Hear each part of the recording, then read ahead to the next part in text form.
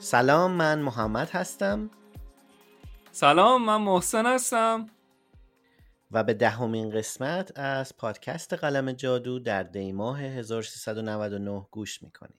ما وارد سال 2021 شدیم و سال پر بحرانی رو پشت سر گذاشتیم، ولی با همه اتفاقاتی که افتاد ما سعی کردیم برنامه قلم جادو رو با بهترین کیفیت در اختیار شنونده های عزیز بذاریم. 2020 سال عجیبی بود. خوشحالم که وارد 2021 شدیم و برای من هم باورپذیر نیست که یک فصل رو از قلم جادو به پایان بردیم و در آستانه شروع فصل جدید قلم جادو هستیم. از همه تشکر میکنم به خاطر همه پیام ها، همراهیاتون و کلن کامیونیتی که اطراف پادکست قلم جادو ساخته شده. خیلی خیلی خوشحالم که قسمت کوچکی از این کامیونیتی هستم. در اولین قسمت از فصل دوم از قلم جادو ما رفتیم سراغ یک مهمان ارزشمند به نام سهراب اصفهانی. سهراب رو من از دوران ایران میشناختم و میشناسم. یکی از به نظر من بهترین 3D آرتیست هایی هست که در حال حاضر در جلوه های ویژه دنیا کار میکنه و بسیار بسیار خوشحالم که بحث های زیرساختی و جالبی رو باهاش داشتیم. خیلی هم عالی. البته بذارید من اینجا اشاره بکنم که تمام کسایی که ما به عنوان مهمان به پادکست میاریم همه انتخاب‌های محمد هستند و واقعا من خوشحالم که محمد سعی میکنه بهترین آرتیستا رو، ایرانیایی که در خارج از کشور هستن حالا داخل ایران هم بودن، میاره، ما معرفی میکنیم و سهراب یکی از اون بهترین آرتیستا و کساییه که واقعا کارش عالیه و من زمانی که اون شوریل سهرابو دیدم واقعا شگفت زده شدم. قبل از اینکه بریم و به این قسمت گوش بکنیم، یک بار دیگه راه‌های ارتباطی رو اعلام میکنم. مهمترین و راحت ترین راه ارتباط با ما اینستاگرام قلم جادو هست، ماجیک پن پادکست. صفحه توییتری رو داریم به همین نام، همینطور در فیسبوک و کانال تلگرامی با همین نام وجود داره که میتونید با ما در ارتباط باشید. پس بعد از این صحبت کوتاه شما رو دعوت میکنم به مصاحبه من و محسن با سهراب اصفهانی گوش فرا دهید.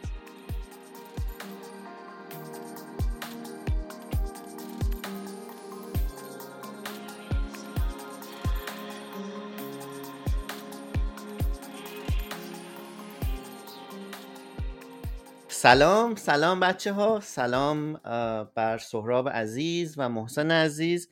خیلی خوش اومدین. سلام، مخلصم، ممنونم که بنده رو دعوت کردیم بیام و متشکر. سلام سهراب عزیز، محمد عزیز، خیلی خوشحالم که ما میزبان یک مهمان ارزشمند آقای سهراب هستیم. من سهرابم، سهراب اصفهانی. بچگی خب ایران به دنیا اومدم، کرج بزرگ شدم، اهواز به دنیا اومدم، کرج بزرگ شدم. از سن پایین، از مثلا 8 سالگی اینطوریا شروع کردم نقاشی کردن و رفتم هنرستان نقاشی هم رفتم، همچنین ادامه دادم خیلی تا یه اوایل 20 مثلا 2 سالگی بیشترین کاری که میکردم نقاشی بود و خیلی هم لذت میبردم ازش. کم کم گرایش پیدا کردم به کار دیجیتال و 3D. چی شد یهو؟ حالا یه لحظه پاز میزنم، ببخشید. نه این خواهش که می‌کنم. از هنرستان نقاشی شروع کردی، اصلا این علاقت به نقاشی یهو کم کم چجوری شکل گرفت؟ حالا میگی در کودکی هم نقاشی خیلی میکردی؟ نقاشی میکردم، یعنی در کودکی نقاشی میکردم، مثلا خیلی نقاشی میکردم، کم نقاشی نمیکردم. 2 جلسه در هفته، 3 جلسه در هفته مثلا رنگ روغن کار میکردم. خیلی خیلی حال میکردم با قضیه. و کلاس میرفتی یا خودت؟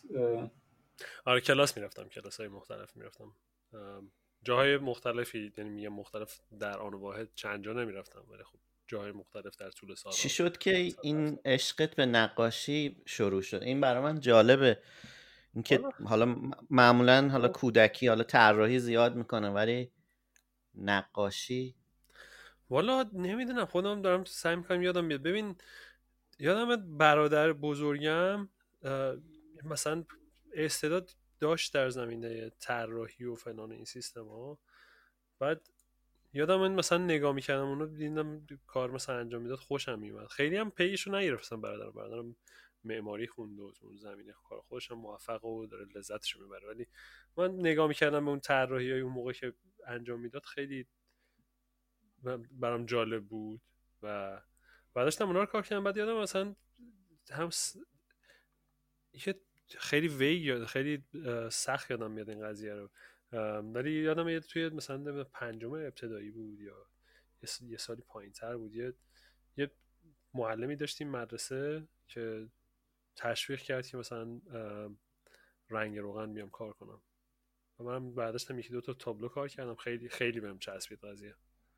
از همونجا شدیداً علاقه‌مند شدم به این قضیه و دیگه پیشو گرفتم در واقع.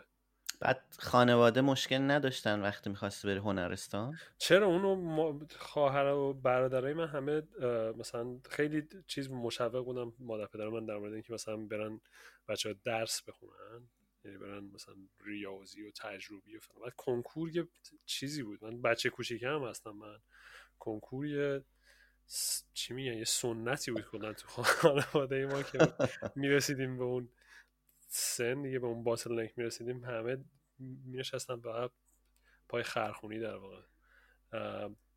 بعد همه بچه زرنگ بودن و فلان و این سیستم ها. من خودم یهو رفتم زدم هنرستان انتخاب کردم و مادرم اینو خیلی تعجب کردم بابت این قضیه اصلا. ولی خب زود کوتاه اومدن، خیلی گیر ندادن به قضیه و بازم خیلی انتخاب خیلی خوب بود. خیلی اصلا یعنی فکرشو میکنم مثلا میرفتم تو یه چیز مثلا هر رشته دیگه میرفتم من خیلی ناراحت میشدم در زندگی فکر میکنم غیر از آرت. نمیدونم. پس لذت بردی دوران هنرستانو؟ آره خیلی حال داد. هنرستان که خیلی لذت بخش بود. یه هنرستانی بود تو کرج که خیلی حالت هتل تور داشت یه خورده.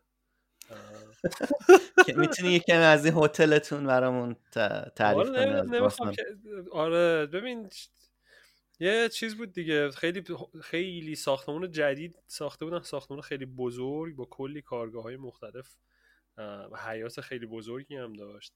بعد خیلی معلم خیلی رو به راه بودن، ردیف بودن خیلی.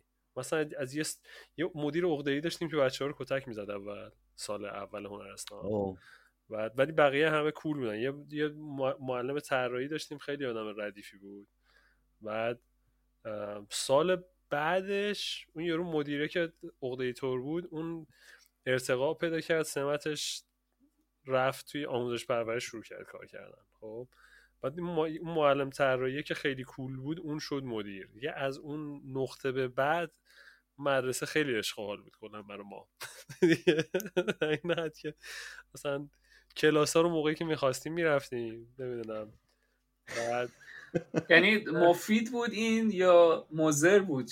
یعنی چه جوری خوش می‌گذشت؟ برای من خوب بود. ببین برای من خوب بود چون من اون موقع مثلا یه چیزی آتلیه نقاشی میرفتم خیلی زیاد. هر روز غروب اونجا مثلا هنگرت پلیس هم اونجا بود کلا، میرفتم اونجا. ولی میرفتم هر روز اونجا غروبا اونجا وقتمو میذروندم و خیلی نقاشی میکردم. واسه من خیلی خوب بود که مدرسه بی دلیل انتظار نداشته باشه خیلی زیاد درگیرش باشم. این چی میگم؟ چون از اون ور میتونستم سن مثلا 16 سالگی یه نمایشگاه گروهی نقاشی مثلا تونستم بذارم، به خاطر اینکه مثلا تونستم فوکوس کنم رو اون سمت بیشتر تا اینکه درگیر مدرسه باشم. ولی بچه‌هایی که خب نمیدونستن برای چی هستن اونجا، شاید برای اونا خیلی خوب نباشه این قضیه که خیلی هتل باشه. نمیدونم، شاید برای اونا هم خوب بود، من نمیدونم. برای من که خیلی خوب بود، حال میداد. چه جالب. خب حالا یه سوالی که بر من پیش میاد این از نقاشی و اون کاری که به صورت هنر تجسمی میکردی، خب چجوری شد که تصمیم گرفتی بیای کم کم در کار دیجیتال و کار سه‌بعدی؟ یعنی این قسمت هنری که خب وقتی داری کار میکنی، کار فاین آرت میکنی، خیلی از افراد میرن و کلا نقاش میشن حالا یا مجسمه ساز. چه اتفاق افتاد که یهو تصمیم گرفتی که بیای توی کار سه‌بعدی؟ آره. دانشگاه رفتم گرافیک خوندم، هنر و کدوم دانشگاه؟ هنر معماری، آزاد تهران مرکز. فلسطین آره خیابون. وای آره. اون سرمون خیلی چی بود. من دانشگاه آلکاتراس. خیلی خیلی حال میداد. اونجا هم یه هتل دیگه بود. شما شما کلا در هتل رشته‌تون مثل که ظاهرا هنر نیست، هتلداری بوده. هتلداری خوندم. چیز خب من وای اونجا یه شانسی آوردم. من ببین یه دونه چیز قبول شدم سراسری تهران، چون همه فاز مثلا اینکه سراسری خوبه این بعد فلان سیستما، من سراسری قبول شدم، شاهد تهران قبول شدم. یعنی باز دوباره من فکر کنم اگه مثلا میرفتم شاهد و اصلا مسیر زندگی من کلا تغییر میکرد. نمیدونم مثلا کجا سر در می آوردم. نقاشی دانشگاه شاهد تهران، چون آدمای دوستایی که توی دانشگاه آزاد تهران مرکز من پیدا کردم تاثیرگذار بودن توی این که من ورودی چه سالی بودی؟ 88 بهمن 88. بسیار عالی، خیلی جالب. خب نه حالا این 88 نه خدا 82 چی دارم میگم، بهمن 88 منم یه لحظه چیز شدم، 88 گفتم خیلی دیر. آره اینقدر جوونی سهراب، من نمیدونستم. فکر کن. آره من 81 وارد دانشگاه شدم، یه لحظه هنگ کردم، گفتم تو کجا خوندی؟ 88. کجا خوندی تو؟ من صنایع دستی کاشان خوندم. کاشان خوندی ها، اوکی. آره. من نقاشی چیزم قبول شدم، نقاشی آره نقاشی اصفهان. چقدر دانشگاهش خوشگل بود دانشگاه اصفهان. آره خیلی خیلی دانشگاه خوشگل و جای جالبی داره. ولی خب حالا این یه ذره توی دانشگاه بمونیم قبل از اینکه بریم.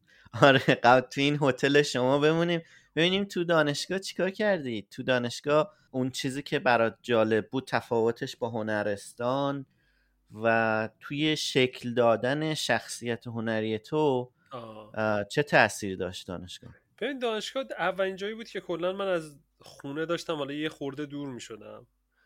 اونجا مثلا کرج سیستم خودشو داشت، حالا خیلی اونجوری هم مثلا متفاوت نیست از مثلا دورترین نقطه از تهران نیست میدونی، ولی به هر حال یهو تفاوت داشت که بری مثلا توی مرکز شهر تهران توی یه دونه دانشگاه و اکثریت ملت هم از همون بچه های تهران بودن اکثریتشون. خب بعد یه فضا خیلی عوض شد. یه سری آدمایی بودن اونجا که باز یه سری مثلا اصلا دنبال آرت نبودن، کلا دنبال هنر نبودن. یه سری خیلی بچه مایدار بودن، مثلا با این قضیه تو اونقدر مواجه نمیشه. تاثیرگذار قشنگ توی جهان بینی آدم و یه لحظه سوال میپرسی از خودت که کجا قرار داری، تو جایگاه تو کجاست. بعد در غیر از این یه سری برابرستان بودن که خیلی برابرش‌ها تو کار خیلی فاز انیمیشن داشتن، خیلی عشق انیمیشن و کمیک و این سیستما بوده. من اصلا خودم انیمیشن خب حال میکردم، ولی تو قفل نبودم رو انیمیشن یا رو کمیک، اصلا به هیچ وجه قفل نبودم خودم قبل از این ماجرا. و هیچ وقتم راستش بخوام من هیچ وقتم تا همین الان قفل نشدم روی کمیک و اینجور چیزا. و خیلی بیشتر با انیمیشن مخصوصا آشنا شدم، با انیمیشن های مختلف و با فاز بچه‌هایی که کمیک کار میکردن یه مقدار بیشتر آشنا شدم. یه سری رفیق پیدا کردم، یه سری دوستایی، یه سری کانکشن پیدا کردم، آدمایی که یا کانسپت آرتیست بودن یا کاراکتر دیزاینر بودن. خیلی کسی 3D کار نمی‌کرد اون موقع. کلا یه چیز دیگه که اون موقع باهاش آشنا شدم گرافیک دیزاین بود و مثلا حالا کار فتوشاپ و کار دیجیتال کردن و این سیستما. بعد شروع کردم به عنوان گرافیک دیزاینر کار کردم توی شرکتی تو تهران. یعنی خیلی کلا فاصله گرفتم از نقاشی. هر چقدر بیشتر میرفتم سمت این قضیه از نقاشی بیشتر فاصله میگرفتم. بیشترین خصوصیت مثبتی که دانشگاه داشت به نظر من این بود که با آدما کانکت شدم من، یعنی رفیقایی که تو این فیلد بودن، حالا یه سریاشون. بعد قبل از اینکه بحث دانشگاه رو خاتمه بدیم توی این قسمت رو بریم به بحث سه‌بعدی، توی دانش یا نگاه نظریت و تئوریت هم تأثیری گذاشت؟ یعنی این رو میخوام ببینم که نه تحصیل اونقدری که کردن. باید میذاشت، نه اونقدری که باید میذاشت. من خودم سوال میپرسم که چقدرش به خاطر این بود که اصلا سیستم آموزشی یا استادا توی لولی نبودن شاید که بخوان اون چیزی که باید یاد بدن، چقدرش به خاطر این بود که خود من اصلا دنبال این نبودم اون موقع که بخوام درست یاد بگیرم چیزی رو. شاید من بعد از دانشگاه بیشتر به فکر این افتادم که بخوام یاد بگیرم، نمیدونم. بعد حالا چه جوری کم کم از گرافیک دیزاین کشیده شده به سه‌بعدی؟ فیلم لورد آف دی رینگز خیلی حال داد من، خیلی لذت بخش بود و قشنگ یعنی قفل کردم بعد اون دوست داشتم بفهمم چه جوری میشه همچین کارایی رو انجام داد. البته قبلش هم مثلا خب گرافیک دیزاین اینا که انجام میدادم سعی میکردم حال میکردم کلا سافت‌ورهای مختلف رو یاد بگیرم یا بازی کنم باشون، مثلا نه که مثلا کار خیلی پیچیده توش انجام، مثلا 3D Max رو باز میکردم 4 تا مثلا شیپ عجیب غریب باش درست میکردم و رندر میکردم و همون رو مثلا توی مثلا یه سری از کارهای مثلا گرافیک دیزاین ازشون استفاده میکردم. ولی اینکه بخوام گرایش به کار سه‌بعدی پیدا کنم، فیلم لورد آف دی رینگز خیلی تاثیر گذاشت توی این زمینه.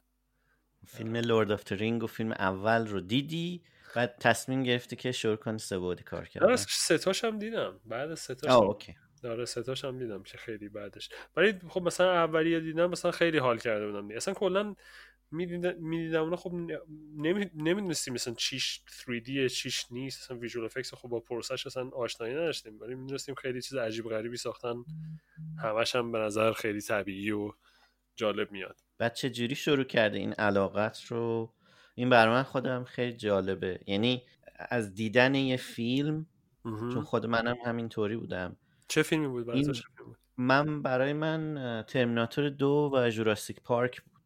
تو یعنی از بچگی تصمیم گرفتی میخوای ویژوال آرتیست شی؟ از 15 سال، از 14-15 سالگی وقتی که دیدم دیگه کاملا مدهوش شده بودم که اینا چه کاری کردن و اینها. بعد دیگه لورد آف دی رینگ حالا داستان هی بهش اضافه کرد، بیشتر شد.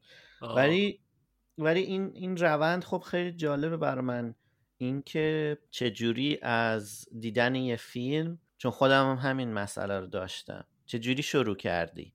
چون زمان ما یا حالا گذشته کمتر مثل الان بود که منابع همینطوری هست و شما میتونی بهش دسترسی پیدا بکنی. چجوری شروع کردم؟ ببین من مایا رو شروع کردم از روی دیویدی‌های نومن ورکشاپ، مایا رو از روی اون شروع کردم در واقع. مدلینگ هم الکس آلوارز.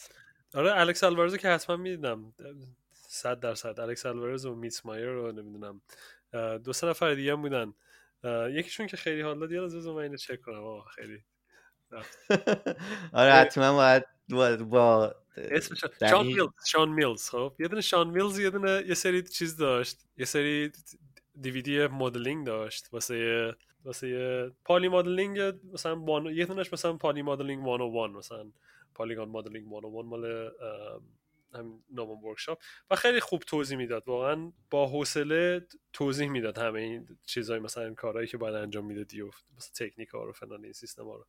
بعد خیلی حال کردم، فکر کنم دوستا از دیویدی‌های اینو مثلا دیدم. مصیبتی هم بود دیگه، موقع اینترنت پرسرعت که اصلا وجود نداشت اصلا، و میرفتم مثلا پاساژ رضا،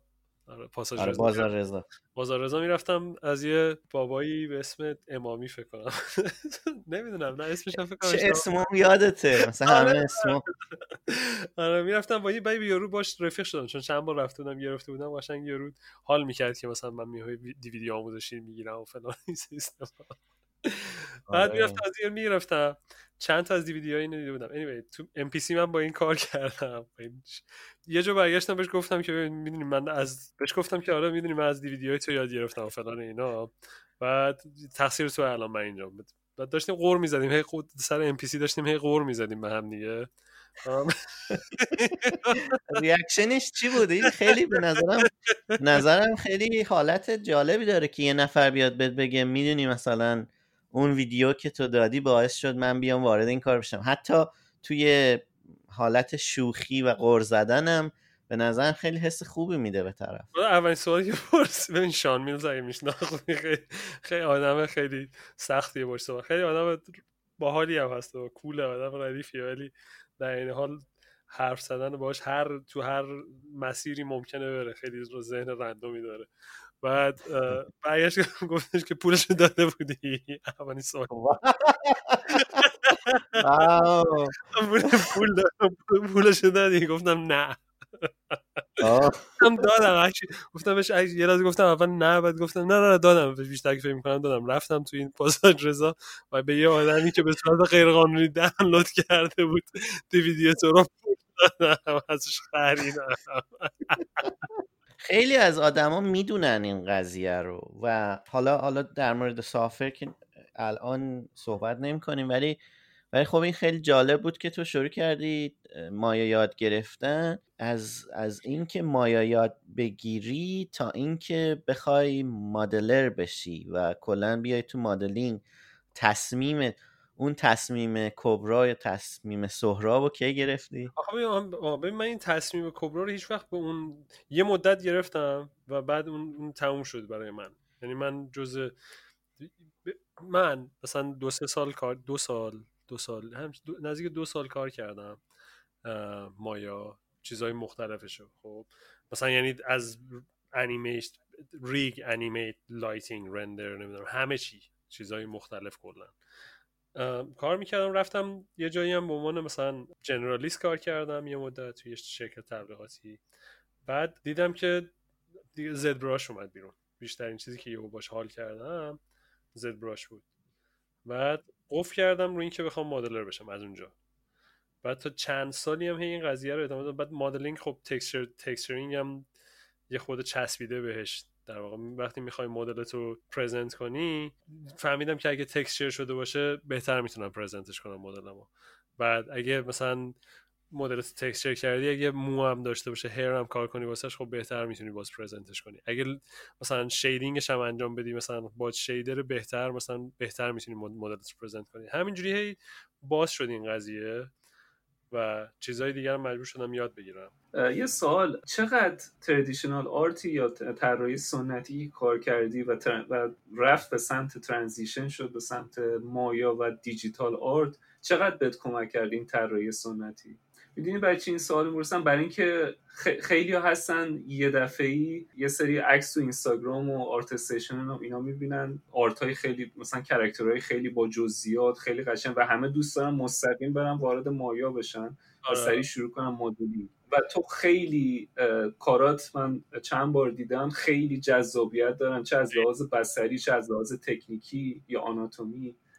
میخوام ببینم که چقدر اون دوران دانشگاه و اون دوران طراحی که داشتید از دوران جوانی، والا فکر کنم تاثیر زیاد داشته، ولی سخته برای خودم، چون من زندگی دیگه‌ای رو تجربه نکردم که یه بار این کار رو نکرده باشم بعد بخوام یهو بپرم فقط مثلا فوکوس کنم رو مایا ببینم چه اتفاقی میفته. فکر میکنم تاثیر خیلی داشته. این بعد زیادم طراحی کردم بعد از دانشگاه، هم حتی بیشتر کردم این طراحی. یه مدت پیش آره من یادمه اتفاقا زمانی که میرفته پیش مهرداد خطایی، فکر کنم ما با هم آشنا شدیم برای بار اول و آره و طراحیات رو دیده بودم و اینکه خب خیلی همیشه برای من جالب بود و قابل احترام و ستایش این که یک نفری هست که داره کار سه‌بعدی انجام میده ولی به شدت و با فوکوس خیلی زیادی کار طراحی هم انجام میده. یعنی من همیشه یادمه که هر موقع تو رو میدیدم یه دسته گنده کاغذ میوردی. اون موقع فکر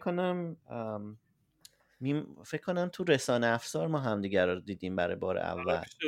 آره فکر میکنم. و حسن تبریزی و اینها و جالب بود برای من. خب حالا این همین حرفی که میزنی توی کار طراحی خب فکر میکنم تاثیر داشته، ولی خب خودت بهتر از هر کسی میدونی چقدر تاثیر داره. فکر میکنم آره، ولی من یه چیزی که در زمینه حالا برمیگردم عقب نگاه میکنم به کارهایی که انجام دادم، فکر میکنم زیادی هم شاید به اسکچ زدن زیادی قفل کردم. خیلی مهمه اسکچ زدن، خیلی مهمه تمرین کردن، خیلی مهمه، ولی بعضی وقتا آدم باید فوکس کنه روی این که خب کار نهایی چطوری میشه تولید کرد. خیلی جا داشت که مثلا روی کانسپت آرت هم بیشتر، مثلا اون زمان زیادی که من گذاشتم برای طراحی جا داشت مثلا رو دیزاین و کانسپت آرت و اینجور چیزا هم یه مقدار فوکس کنم، نتیجه بهتر میگرفتم. یه خورده اونو اونو هم وارد کار میکنم. فکر میکنم من این اشتباهو زیاد دیدم، افراد دیگه هم انجام میدن این اشتباه. به نظر من اشتباهه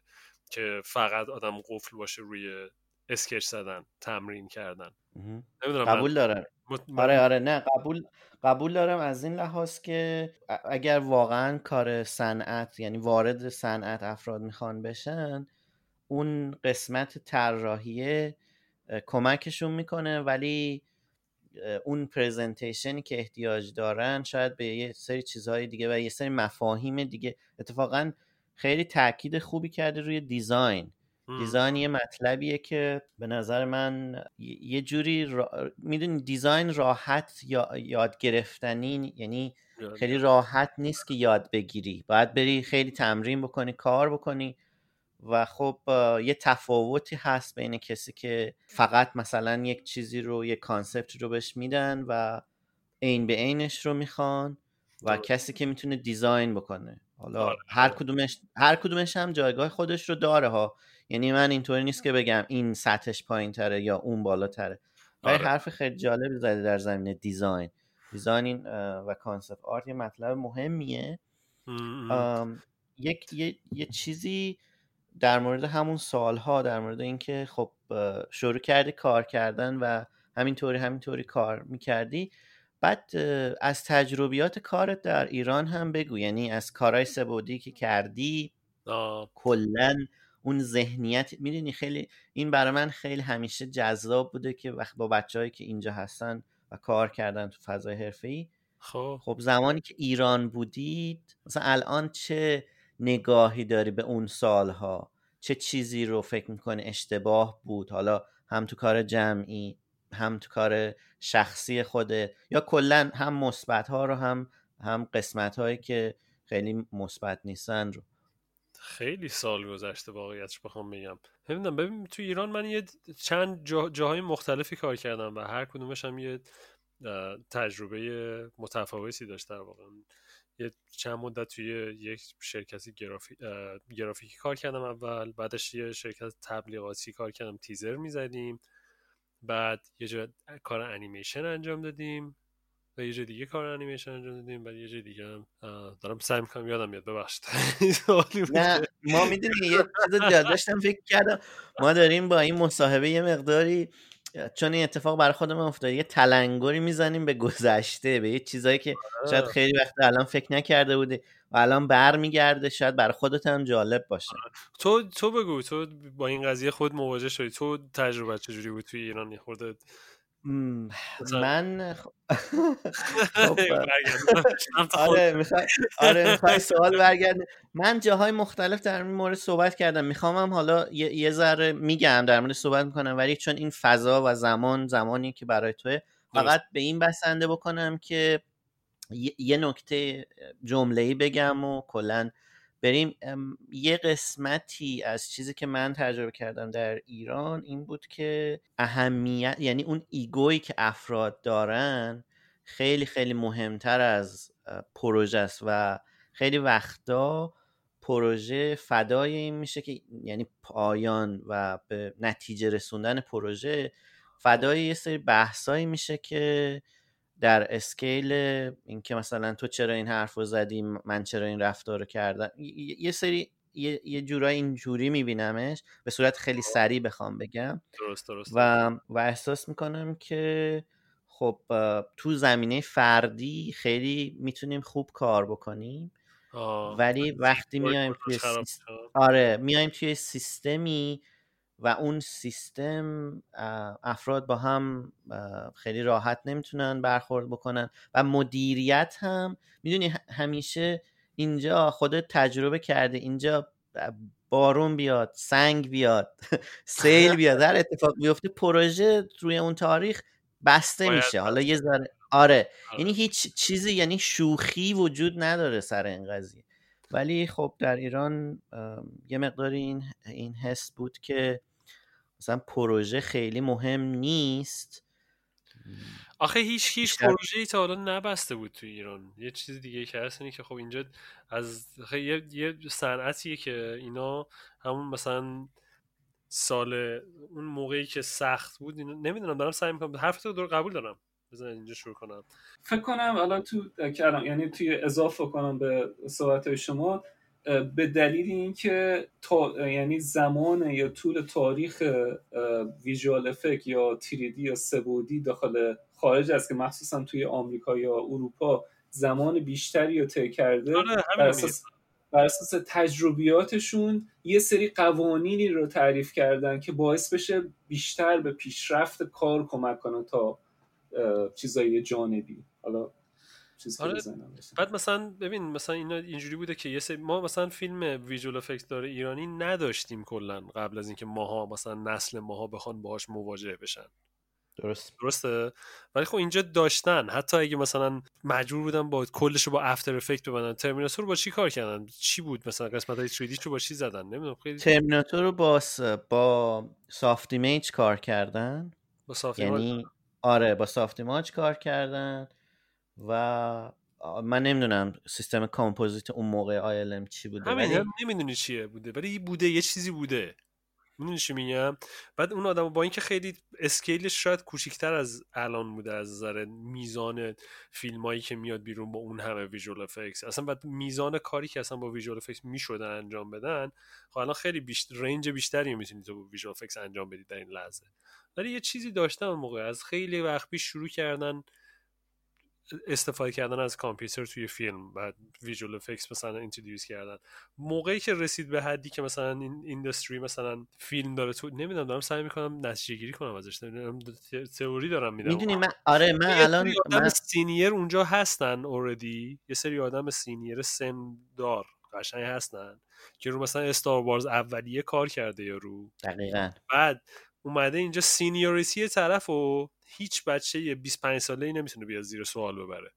خب ولی تو ایران تو اینو نداری که از هر کسی که مثلا مایا یاد گرفته، من خودمو مثال میزنم، مثلا مایا یاد گرفتم، زبراشر یاد گرفتم، دیگه فکر کردم دیگه دنیا رو فتح کردم.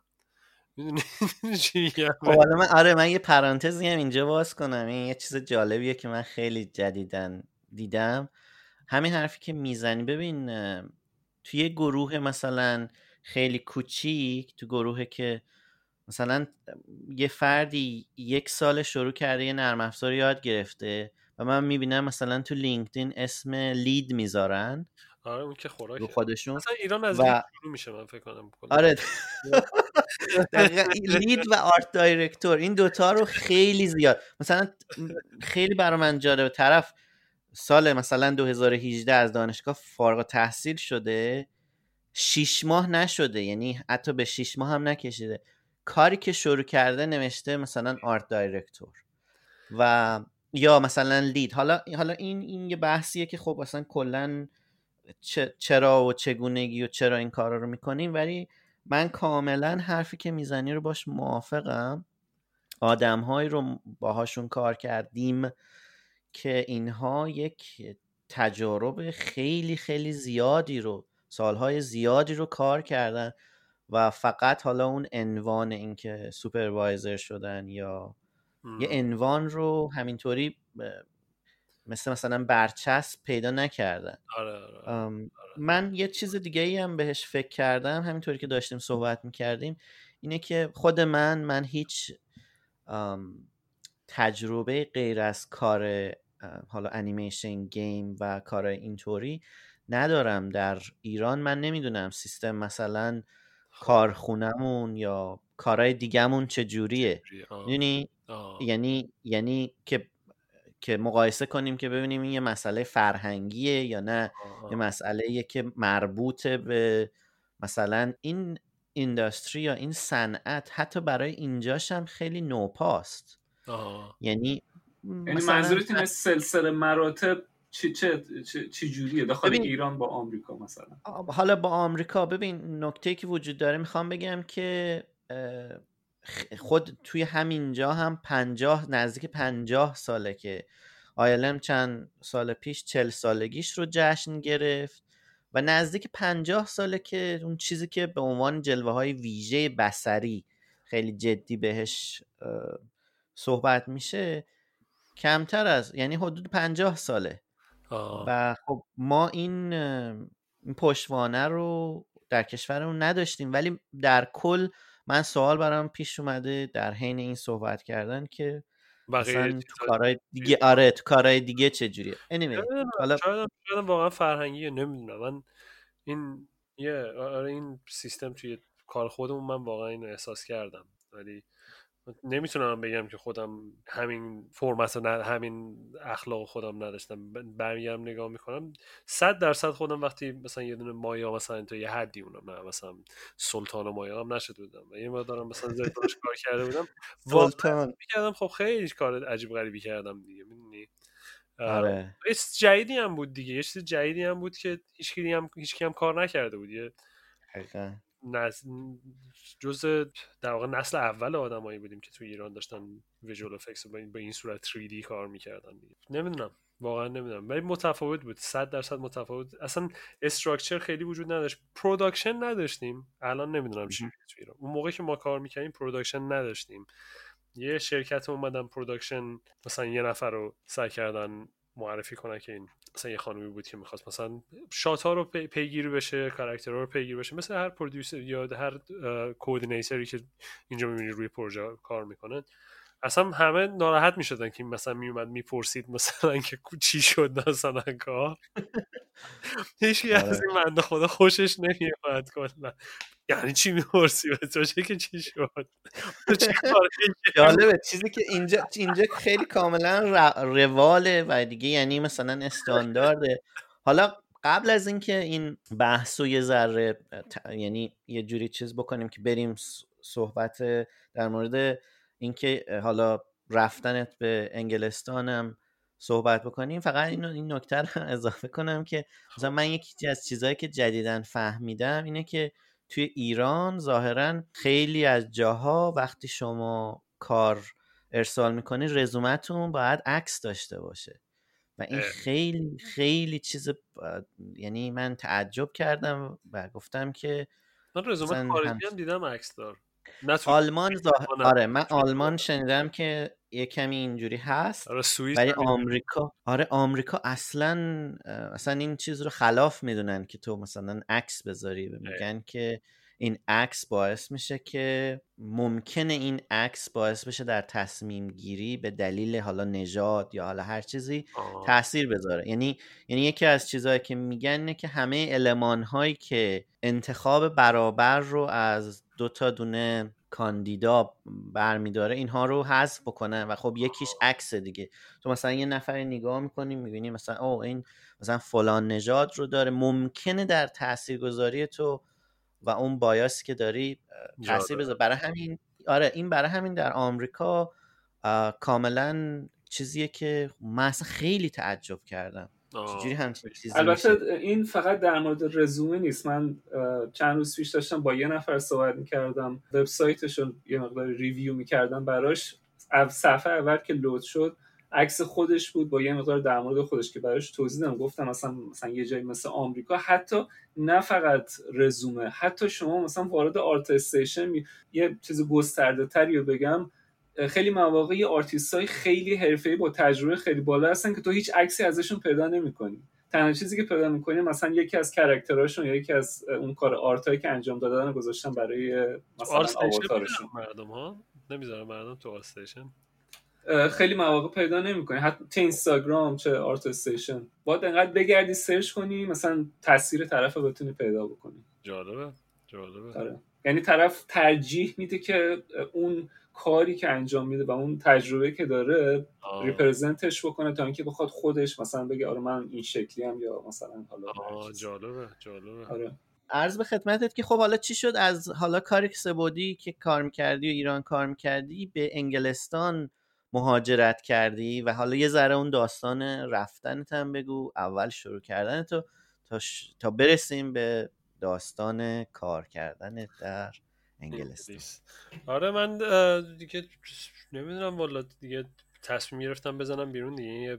خارج رفتن کلا یه چیزی بود که من بچگی نمیدونم چرا خوشم میومد از مهاجرت و رفتن از و جای دیگه زندگی کردن. کلا به تحصیلی هم اومدم ابتدای مطلب و چی خوندی؟ همه انیمیشن اومدم خوندم. جالب بود ولی خیلی بازم اونقدری که دوست داشتم فکر نمیدونم دانشگاه خاصی اصلا تو دنیا وجود داشته باشه که چه دانشگاهی میرفتی؟ گرینویچ رفتم. گرینویچ می‌نویسن. میتونی یه مقدار بیشتر در مورد سال اولت یا اون زمانهایی که گذروندی یا کلاسایی که داشتی اونایی که فکر میکنی مثلا خیلی تاثیر داشت بهت کمک کرد در مورد اون مسائل؟ والا هیچ کدومش فکر نمی‌کنم خیلی بهم کمک کرد، دروغ نخوام بگم، ولی چیزایش که حال میداد حداقل مثلا لایف دروینگ و ایناش حال میداد. هتل بود اینجا؟ نه اینجا هتل نبود. انگلیس آخه بدبختیش اینه که ازت انتظار دارن خیلی کار انجام بدی و مصیبتیه توی دانشگاه منظورت؟ آره خیلی کار انتظار دارن انجام بدی و حجم کار، یعنی تو براشون مهم نیست که چی رو برمی‌داری، در نهایت پرودوس میکنی. یعنی اینا به اسکچ بوکت هم نصف نمره واسه مثلا اون چیزی که باید نشون بدی تو داشتی سعی میکردی یاد بگیری و فلان این سیستما. و خب اگه واقعا یه چیزی باشه که خیلی به درد بخور باشه آره، ولی اگه یه چیزی که خیلی واسه یه آدمی که اوردی توی مثلا توی اینداستری کار کردی مثلا اگه خیلی مثلا ابتدایی این قضیه یه خورده تو مخ میره. ولی چیزایش یه حال داد بهم، لایف دروینگ و اینا بود. بعد استاپ موشن انیمیشن کار کردم، اون حال داد دیگه. یه سری چیزای اینجوری. بعد یه مثلا اکشن اسکریپت میخواستن یاد بدن، من میگفتم به خدا من هیچ وقت استفاده نمیکنم، ولی قفل بودن که باید یاد بگیری. بعد XHTML یه چیزایی که میدونستم هرگز استفاده نداره رو باید. XHTML چه؟ نمیدونم، من فکر میکنم به خاطر اینکه خیلی مربوط بود اون زمان، به خاطر فلش خیلی رو دور بود، خیلی انیمیشن ها با فلش کار میکنن، بعد اون XHTML خیلی خب حالا مثل چیز دیگه، مثل یه سری واحدهای عمومی هست که تو دانشگاه ایرانم باید حتما بگذرونی و خیلی حالا. چه سالی بود اون زمان بودی؟ 2010. اوکی. خیلی آره یادم اون موقع فلش خیلی 10 سال پیش. اتفاقا من 2010 رفتم مالزی، منم دانشگاه رو 2010 شروع کردم. 11 سال پیش در واقع. 11. آره 2020 تموم شد. چقدر زود گذشت. آره ما هنوز فکر میکنیم که 2020 ادامه داره. البته 2020 هنوز ادامه داره ولی امیدواریم که زودتر تموم بشه. خب دانشگاه که تموم شد چه اتفاق افتاد؟ این که شروع کردم قبل از اینکه دانشگاهم تموم بشه من شروع کرده بودم کار کردن، فریلنس کار میکردم اینجا، یعنی مشتی میرفتم سر کار قشنگ. و بعدش هم شروع کردم تو فیلم کار کردن از اون موقع تا همین الان. یعنی دانشگاه بهت کمک کرد که کار پیدا کنی یا خودت رزومه و چیزا رو؟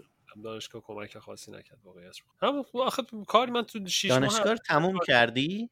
دانشگاه اینجا تموم کردم آره. خب حالا یه نکته خیلی جالبی و اون اینه که شما اولین کار میگی که فریلنس کار میکردم، کار سه‌بعدی انجام میدادی؟ آره. بعد اولین کار اینداستری، حالا اونی که میایم تو فیلم رو یه کمی در موردش حرف بزن. چجوری کار رو گرفتی؟ فریم استور رفتم گاردینز اف گالاکسی. هیچی همینجوری مصاحبه کردن و اوکی شد قضیه دیگه. یه خیلی چیز دشواری خاصی نداشته یه جوری. کارت هتل بود قشنگ الان فکر کنم. نه آره نه فریم استور هتل نیست. حالا وارد فیلم که میشیم یه ذره در مورد غیر هتل بودن این صنعت هم صحبت میکنیم، ولی اینکه نمونه کارهای اولیت رو دادی و خب استخدام شدی. میدونی ببین یه سری چیزایی که برای ما سهراب عادیه خب و خیلی مثلا خب اوکی مثلا مصاحبه دادم این اتفاق افتاد شروع کرد، برای خیلی از آدم ها اتفاقا جذاب شنیدنش که چه جوری بوده، این که مثلا توی فریم استور چه اتفاق افتاده، شکل کار کردن، اون چیزایی که میدونم ما الان داریم یه سری سوالا میپرسیم که خب خیلی قدیمیه و خب یادآوریش ممکنه سخت باشه، ولی میخوام از این آره اینترویو فریم استور من داشتم اون موقع کار فریلنس انجام میدادم و برای هر چی کمپانی فیلم و گیم و هر چی میتونستم اپلای میکردم، چون ترجیح میدادم از مثلا کار رندر ماشین انجام میدادم واسه یه کمپانی تو همه انگلیس که در واقع کار واسه آلمان بود. جالب بود کار، ولی فیلم نبود. من دوست داشتم تو فیلم کار کنم در واقع. بعد فریم استور یهو به من یه دونه ایمیل زدن و یه اینترویو بهم دادن و پاشدم رفتم و خیلی جالب بود برام. خیلی این اولین باری بود که توی مووی اینداستری در واقع من این اینترویو داشتم. نمیدونستم چیه باید انتظار، چون کمپانی بزرگی هم بود، نمیدونستم چی باید. پوزیشنت چی بود اون پوزیشنی که براش پوزیشنی که خواستن چیز کنن تکسچر آرتیست بود. نمیدونستم چی باید انتظار داشته باشم، چون تا قبلش من با کمپانی فیلم اینترویو نداشتم و یه دونه مثلا کمپانی بزرگ همون سالهای اول یه اینترویو رفتم، خیلی مثلا HR نشسته بود اونجا و HR سوالای HR تور میپرسید و مثلا گوگل هم میکردم مثلا که چه سوالایی باید انتظار داشته باشم. مثلا سوالای HR مانند خیلی جنریک بهمون میگفتن، مثلا تو مایه مثلا 5 سال آینده کجا میبینی خودتو، مثلا یک حالا یکی از سوالایی که من همیشه میپرسم توی این پادکست، حالا بهش میرسیم اونم، ولی خیلی جالب بود که این سوال خیلی خیلی جالب شدین، چون گوش نکردی قبلی ها رو نمیدونستی. خب ببین بعد مثلا خب ببین تو عمرن این سوالو خیلی عجیبه برام، اگه این سوال بپرسی که مثلا یه نکته منفی از خودت به ما بگو مثلا، میدونی ای بگی عجیبه برام. خب ولی این سوالی معروفه که مثلا HR میپرسن. خب یه نکته مثبت یه نکته منفی از خود برام ما بگو. خب بعد مثلا سوالایی که مثلا خیلی سوال رسمی و اینا، ولی اصلا اینطوری نبود. رفتم نشستم اونجا، درن هورلی مثلا کسی که لید تکسچر بود یا هد تکسچر بود، مثلا ازم پرسید خب چی استفاده میکنی؟ من گفتم ماد باکس استفاده میکنم برای تکسچرینگ. هنوز ماری اصلا اونقدر جا نیفتاده بود اون موقع. بعد ماد باکس استفاده میکنم. ماری شروع کردم استفاده کردن و گفت چرا ماد باکس استفاده میکنی؟ گفتم که ماری مثلا تا قبل از این ماری 2 ماری 1 مثلا خیلی فان نبود استفاده کردنش، سخت بود. ماد باکس خیلی راحت تر بود استفاده کردنش. ماری 2 اومده بیشتر دارم. حالا مثلا سوالا اینجوری بیشتر مثلا پرسیدم که بخوام سوال رسمی HR بپرسن. خیلی ریلکس بود ماجرا و پرسیدن که مثلا اوکی و اینکه فقط بیای بشین اینجا تکسچر کنی، مثلا کار من نکردن، مدل میکنم، نمیدونم رندر میکنم فلان این سیستما. و من گفتم که آره اوکیه. لحظه همه چی برام اوکی بود، فقط می‌خواستم تو فریم استور کار کنم در واقع. و همین دیگه. بعد نمیدونم یه هفته بعدش هم چیزی به من آفر دادن، بیشترین پول دنیا رو آفر ندادن، ولی اوکی بود، خوشم اومد از ماجرا. من پاشتم رفتم. و اونجا توی پروژه گاردین آف گالاکسی چه کاری انجام دادی؟ برای گاردینز آف گالاکسی من کار تکسچرینگ انجام دادم. یه دونه زندان بود که اینا رو گرفتن انداختن تو اون زندانه. یه سکانس توی اون زندان داشت، یکی 2 تا سکانس تو اون زندان داشت. اون زندانه رو سی جی شد، ست اکستنشنش رو در واقع من تکسچرینگش رو انجام دادم. بعد یه سری ایمپلنت روی سینه این راکنه راکت رو اون بود، یه سری کار کردم انجام دادم. یه سری کار دیجیتابل بود. همین چیز خیلی عجیب غریبی نبود واقعیتش برای اون فیلم. چه حسی داشتی وقتی فیلم رو دیدی روی پرده بزرگ؟ خیلی لذت اسمت رو توی تیتراژ. واقعا اصلا گرخیدم بار اول که این اتفاق افتاد. خیلی لذت بخش بود. الان حال ندارم دیگه فیلم ها رو به IMDb اضافه کنم دیگه. آره میدونم حسه. حالا در مورد اونها میریم صحبت کنیم. چند مدت فریم استور بودی؟ 3 ماه بودم. خیلی کانترکت طولانی نبود. و بعدش حالا اگه میخوای مثلا شغل دوم یا جاب بعدی رو در مورد صحبت کن تا برسیم به MPC و استراحت اول. والا بعد از اونجا یکی 2 تا فریلنس، یه ریزه فریلنس زدم فکر کنم، یا نزدم، حتی فکر کنم نزدم. کریسمس شد، بعد کریسمس هم سین سایت بهم ایمیل داد. اصلا اپلای هم نکردم. شاید مثلا اون 2-3 سال اول که وارد انگلیس شد، 2 سال اول، 1 سال اول مثلا یه ایمیل هم به اینا زده بودم. بعد یهو مسیج دادن گفتن که آره اپلیکیشن رو فلان اینا میخوام بهتون اینترویو بدیم. گفتم کیه اصلا؟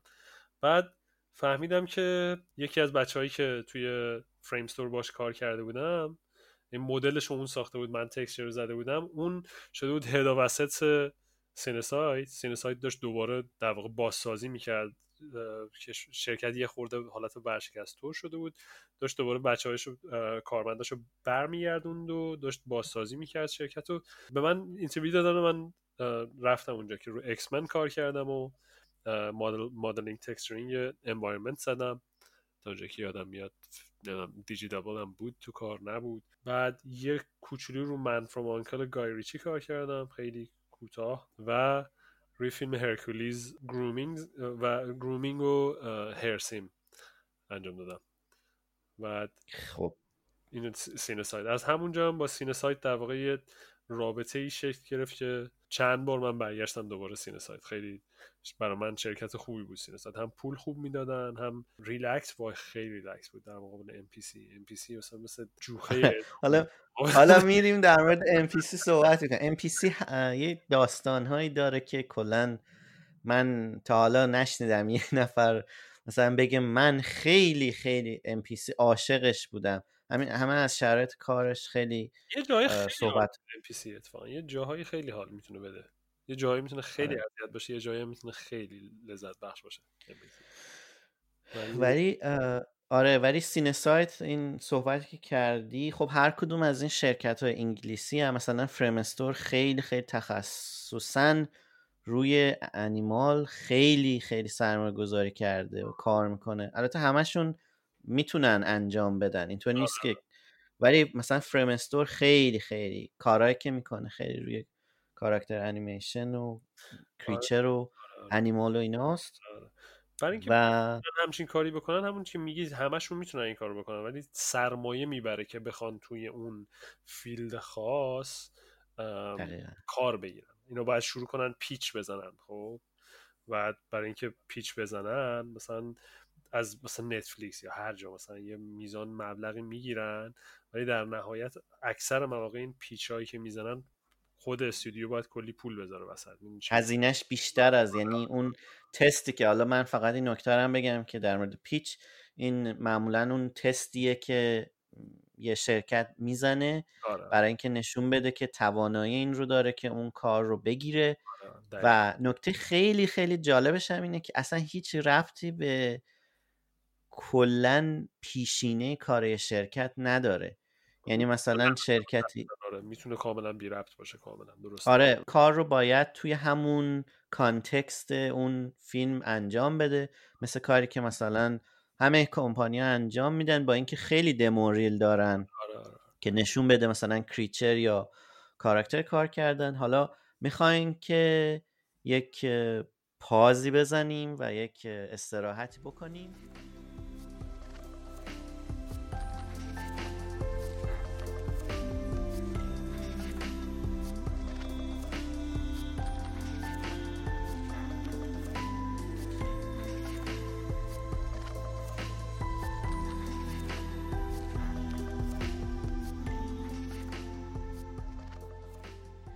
خب بریم سراغ NPC و شروع کنیم در مورد NPC صحبت کردن. عالی. آره NPC بعد از سینسایت، بعد از بار اول سینسایت، یکی از همون بچهای سینسایت معرفیم کرد به دیوید که چیز هد آف گروم NPCه و رفتم واسه یه دونه واسه اینترویو.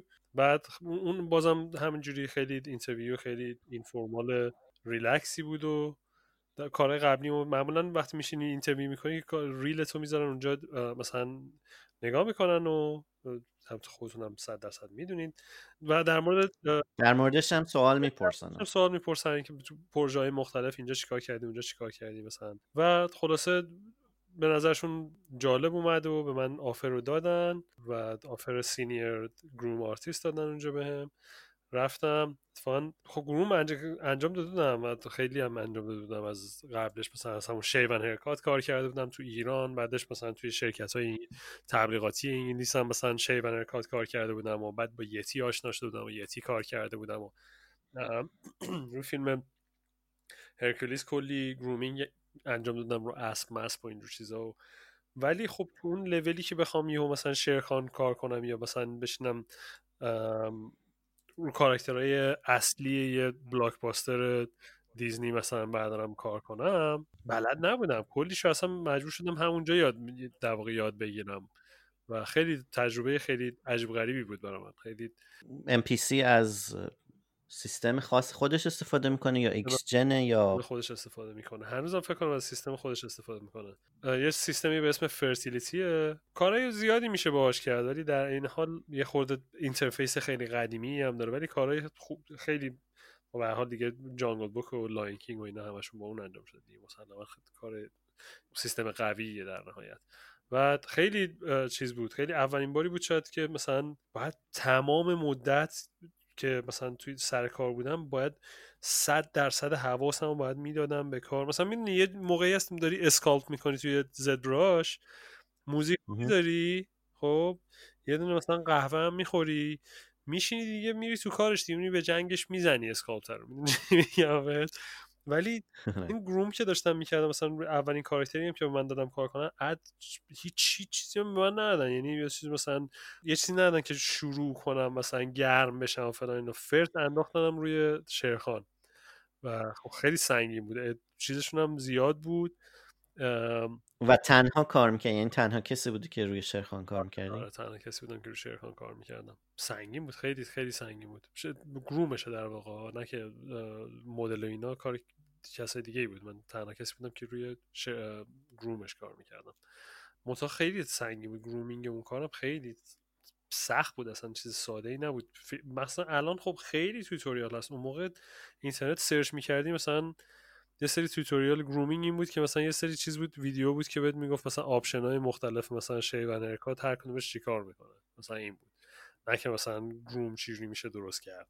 مثلا چیزی نبود که وجود داشته باشه تو اینترنت توتوریالش، در واقع مثلا لایه‌های مختلف کلامپ چیه، مثلا کلامپ کوچیک، کلامپ بزرگ، فلان سیستم اصلا کسی چیزی نمیدونه در مورد. آره اصلا این واژه گرومینگ آرتیست یه چیزیه که شاید 10 ساله فکر میکنم، یعنی خیلی خیلی بیشتر میشنویم، حتی اینکه این تخصص خاص برای اینکه یه نفری باید باشه یا یه تیمی باید باشه که فقط روی مو و خز و فر و چیزهای اینطوری کار بکنه.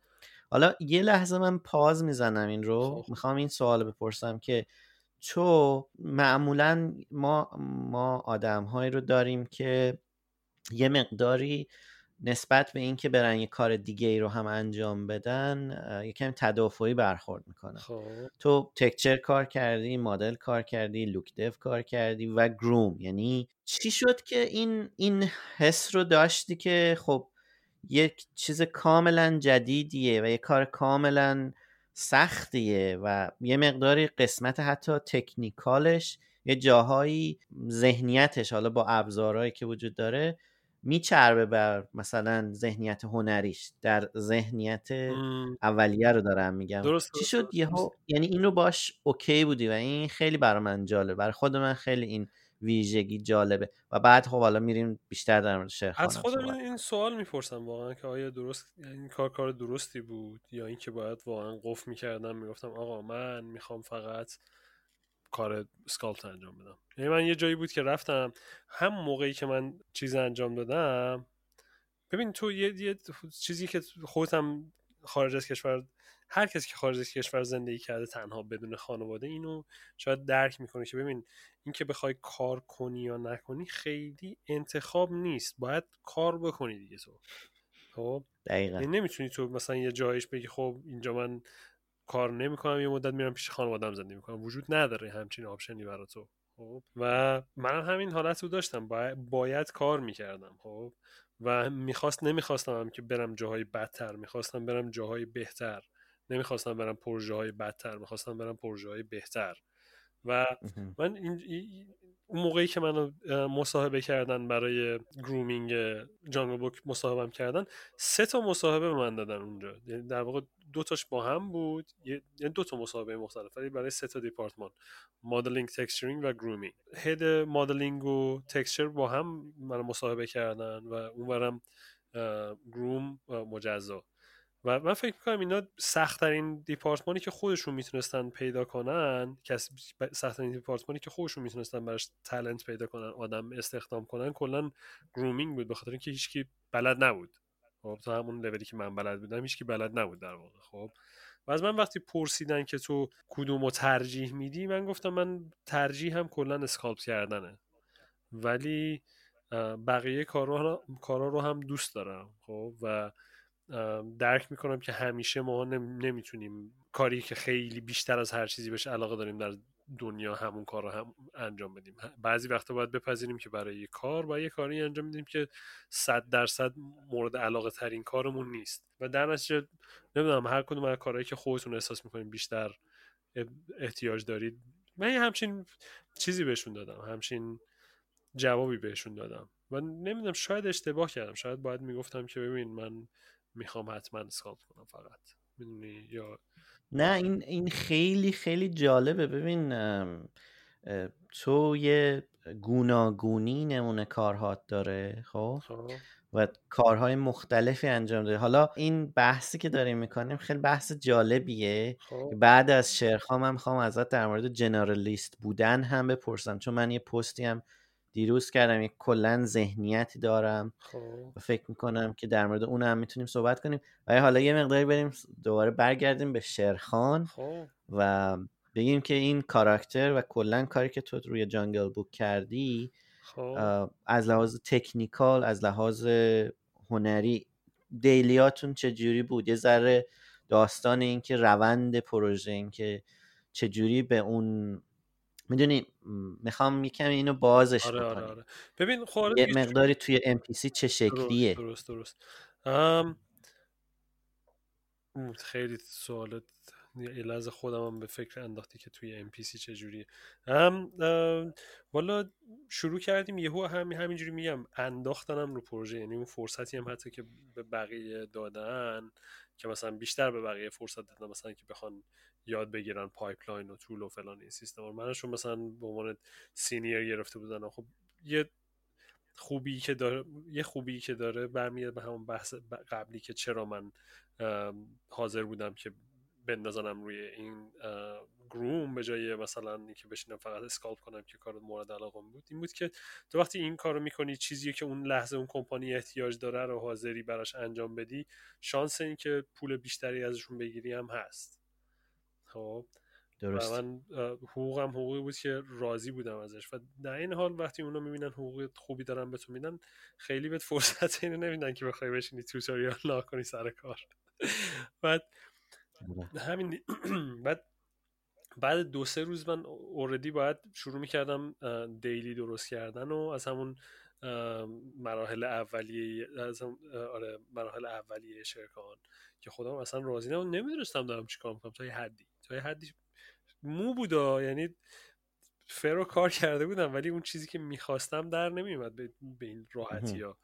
و میرفتم دیلی، یه سری آدمی بودن که مثلا روی مثلا بگیرا طرفدارش کار میکرد، پلنگ سیاهه، و 2 ماه 3 ماه قبل از منم شروع کرده بود رو پروژه کار کردن. خب خیلی جلوتر بود کاراکتر از کاراکتری که من 2-3 روز بود داشتم روش کار میکردم و نگاه میکردم به اونا، یه فشاری احساس میکردم که هرچه سریعتر باید منم نتیجه بگیرم از این قضیه. خیلی ترسناکم بود قضیه برام، در استرس. آره ببین کاملا اینو درک کردم. اولین باری بود که من باید دفترم رو باز میکردم، باید فکر میکردم. خب چون یه چیز عجیب، کامپیوترها هم خب حساب دیدی که هر سال کامپیوترها کلی قوی تر میشن. خب فکر کنم مثلا با کامپیوترهای سال 2014 بعد با نرم افزاری که اوردی خودش هم آروم بود، آهسته بود، کلا تو هر حرکتی انجام میدادی اگه شانس داشتی کرش نمیکرد باید 2 دقیقه صبر میکردی مثلا تو آپدیت کنه. مثلا دارم چی میکنم، دارم اگزاجریت دارم میکنم ولی یه خیلی آهسته بود دیگه. بعد یه وقتایی هم مثلا بهش میگفتی 2 به علاوه 2 مساوی با 4، بعد میگفت ای اصلا حالا که اینطوریه من کرش میکنم مثلا. خلاصه من باید برای اینکه این روند فکریم یادم نره اصلا به چی فکر کرده بودم. خب میدونیم یه وقتی مثلا زد براش دستته، تو مثلا اسکالپ میگی خب اینجاش میخوام اسکالپ کنم این شکلی کنم، همون لحظه برمی‌داری براشتو اسکالپ میکنی میره. خب ولی مثلا یه چیزی که باید هی برنامه ریزی کنی. اولین باری بود که من باید توی دفتر قشنگ حرکاتی که تو مد نظرم بود و دونه دونه مینوشتم، در طول روز انجام میدادم، بعد تیک میزدم، قشنگ برنامه ریزی میکردم، باید تمام مدت باید 100% فوکوس میبودم و همینجوری. ببین تا یه حد، تا یه مدت طولانی من اصلا همینجوری به خودم میگفتم که فکر کنم گندش همین روزاست که در بیاد اینا میفهمن که من بلد نیستم. آره این حسی که یه ترسی وجود داره و تو رو میندازن توی یه کاری که تا حالا انجام ندادی. ولی حالا میخوام اینجا دوباره این رو ازت بپرسم، خب آیا این اعتماده بود؟ آیا کسی بود که مثلا به تو بگه که نه تو میتونی انجام بدی تو مثلا نه. و اینکه آیا با کسای دیگه که رو کاراکترهای دیگه گروم کار میکردن تبادل نظر داشتی؟ یه بابایی بود به اسم تارکان سریم. تارکان میشناسمش، از دوستان هم هستن، خیلی دوستان بچه خوبیه. با اینکه هیچ وقت ندیدمش ولی بسیار بسیار اون اونجا دوستان به من کمک نازنین. کرد قشنگ. اونجا 100% حضور تارکان به من قشنگ کمک کرد، چون توی NPC وقتی میای یه learning body یه همچین چیزی اسمش، واژه‌ای که براش استفاده کنم دقیق یادم نمیاد، بهت اساین میکنن. بعد کسی که به من اساین کرده بودن تارکان بود، که مثلا کسی که سینیر مثلا تو لول من بود مثلا تارکان میشد، اونو به من اساین کرده بودن. خب به من کمک کرد قشنگ تارکان.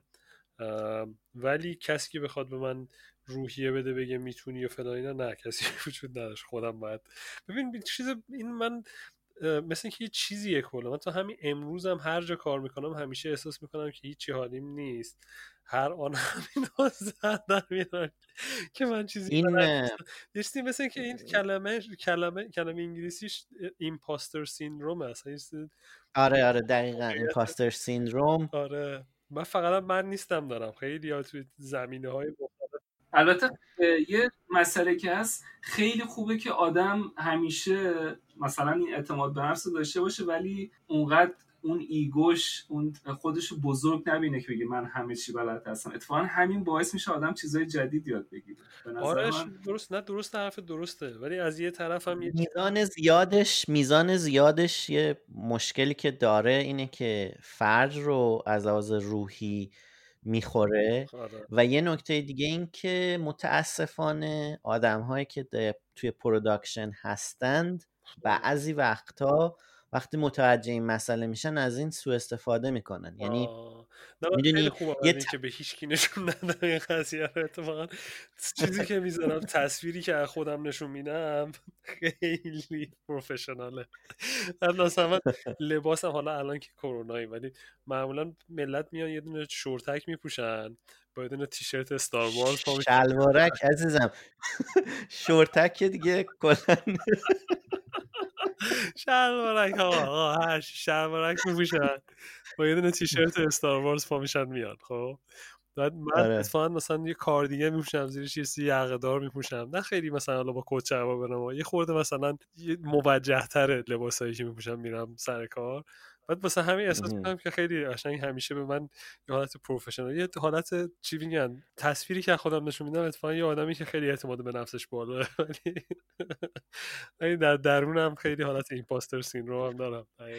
یه سوالی برام پیش اومد الان که گفتی تو موقعی که رو شرخان کار میکردی این حالت داشتی که شبا که میمدی خونه 100% استراب داشتی؟ ببر میدیدم اصلا من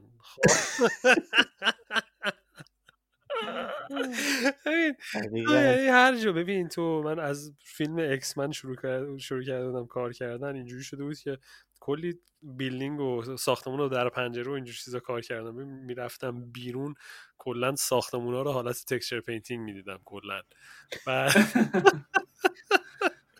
من میرفتم بیرون یه جایی دنبال سیم میگشتم، یه جا مثلا یه خط افتاده بود اسم میکردم سیم. آره خیلی بده این اصلا. یه جور ما یه روز باید بیان بهمون پول بدن بابت این همه استرسی که میبینیم. مثلا میدونید چقدر ما چیز عکس رفرنس درب و داغون و مثلا مریضی و فلان. دقیقاً.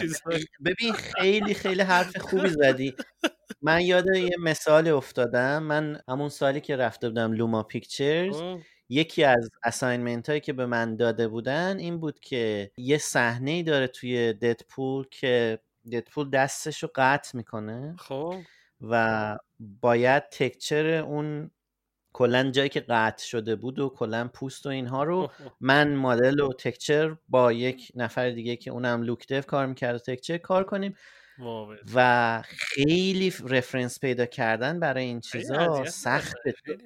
آره تو باید بری مثلا آدمایی رو پیدا کنی که مثلا دیکاپیتیت شدن، مثلا میدونی سخته و خیلی آره من براش همین شرکان مثلا من تمام مدت داشتم به رفرنس شیر و ببر مریض و اذیت و نمیدونم بعد از جنگ و زخمی و یا مثلا فکش آویزون بود، مثلا اسب آوی زده مثلا فکش شیر آویزون مثلا همینجوری داره راه میره مثلا همینجوری.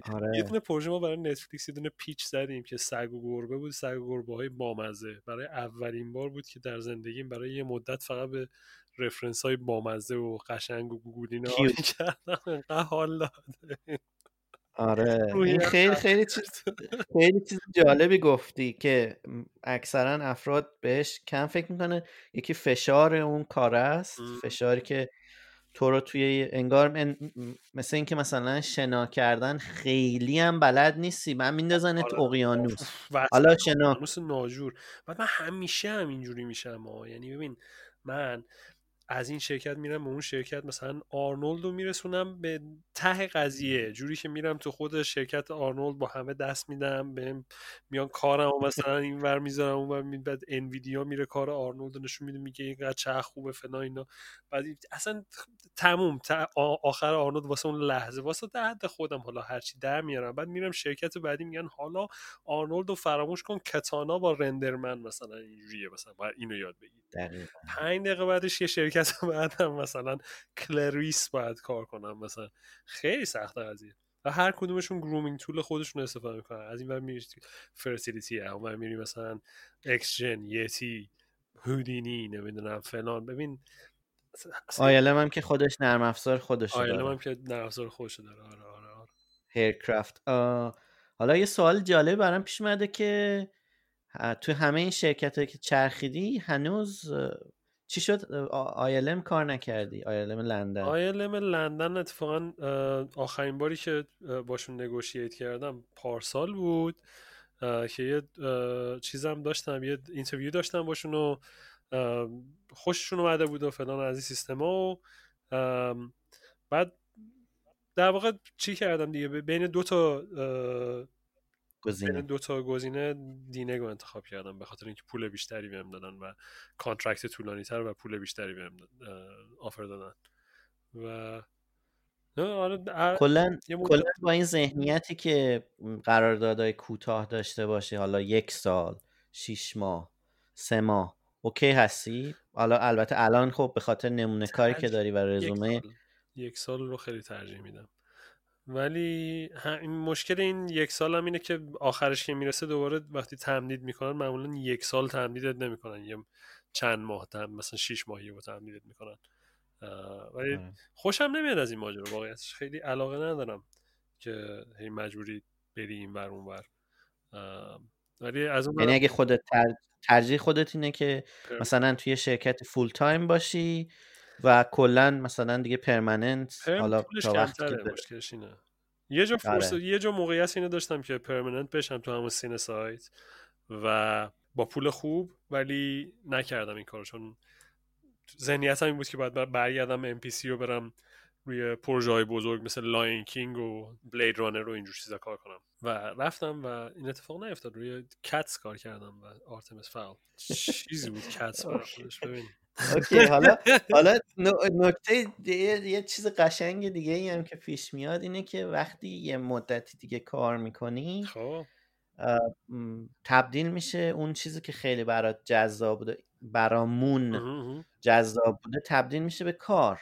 شما هر روز صبح بلند میشی میری، حالا که الان همه آنلاینیم، ولی این تعادل این که مثلا این ذهنیت این که خب من دارم کار میکنم و پول دارم در میارم درست و اینکه دارم مثلا کار هنری انجام میدم. چون خیلی از کارهایی که انجام میدیم شاید از لحاظ محتوای خیلی فاخری نداشته باشه، یا میدونی چی میگم؟ آیا این ذهنیت ها رو یا کم این جنگ های درون روی فیلم خوب آدم کار کنه به نظر من. یعنی تو وقتی به عنوان آرتیست تو این اینداستری کار میکنی، خیلی از مواقع روی فیلم خوب کار نمیکنی. من الان مثلا برمیگردم نگاه میکنم گاردینز گالاکسی مثلا کار کردم، فیلم اوکی خوبه آره، مثلا بخوای حساب کنی فیلم اکشن واسه فیلمی که چی داشته باشه، ویژوال افکتس داشته باشه، خوبه، درسته. ایکس من کار کردم، بازم میتونیم بگیم واسه فیلم ویژوال افکتس دار تیست من نیست در نهایت، میدونی چی میگم، ولی فیلم خوبیه مثلا واسه توی این قضیه دیگه. اونجرز کار کردم، فیلم خوبیه. مثلا جانگل بوک کار کردم، فیلم خوبیه دیگه. واقعا همشون بقیه در به داغون بودن، یعنی پروژه هایی بودن که خب پول خوب دادن و یه بخشایش حال داده کار کردن روی پروژه ها، ولی مثلا واقعیتش مثلا گادز آف ایجپت که فیلم خیلی جالبی نیست، نمیدونم هرکولیز، من گادز آف ندیدم. ایجپت خیلی چیز خاصی نیست، ندیدیش چیز خاصی از دست ندیدی. هرکولیز، گادز آف ایجپت، نمیدونم کاتس، واویلا کاتس، رابین هود، نمیدونم این. ببین همه این فیلم‌ها یه بخشایش هم غیر از کاتس یه بخشایش هم حال داده کار کردن روش. حتی کاتس هم به خاطر آدمایی که تو پروژه بودن شاید مثلا لذت بخش بوده قضیه. یا خب حالا آره یه چیز جالبی گفتی و اون اینه که وقتی توی پروژه، یعنی تعریف به نظر من حرفه‌ای بودن، خب این خیلی جالبه. اینکه تو توی پروژه‌ای داری کار میکنی که میدونی و مطمئنی آره که وقتی این میاد بیرون خیلی بده، درسته، آره ولی بهترین کاری که داری رو تیم اصلا آره یعنی این دیگه ذهنیت کارو رو انجام میدی دیگه دقیقاً. کاری بهش نداره. آره دیگه تو به عنوان یه آرتیست تو میخوای زندگی هم داشته باشی توی این اینداستری. کمپانی‌ها یادشون میمونه تو چی کار کردی براشون، حتی اگه پروژه بد بوده آره یادشون میمونه که چی کار کردی. یه کمپانی که نمیدونم آخه اونم بازم بستگی داره، نمیخوام زیاد. ببین یه وقتایی هست که کمپانی اصلا خودش داره از ریل خارج میشه. خب مثلا ام پی سی سر آره کاتس داشت از ریل خارج میشد. اینجا تو هر کار خوب کار کنی بد کار کنی، اون پروژه‌ای که در نهایت فقط باید ازش گذر کنی، میدونی چی میگم. ولی مثلا یه پروژه‌ای مثل رابین هود، گادز آف ایجپت، نمیدونم هرکولیس، فلان اینا چیزایی که مثلا پروژه‌های خیلی یا حتی خودت تو ام پی سی، نمیدونم الفا مثلا پروژه باحالی هم بود کار کردن روش. ولی حالا فیلمیه که فیلم خوب قرار نیست باشه، میدونی اینا رو، ولی کمپانی یادش میمونه که تو پرفورمنس چجوری بود، چجوری کار کردی، آره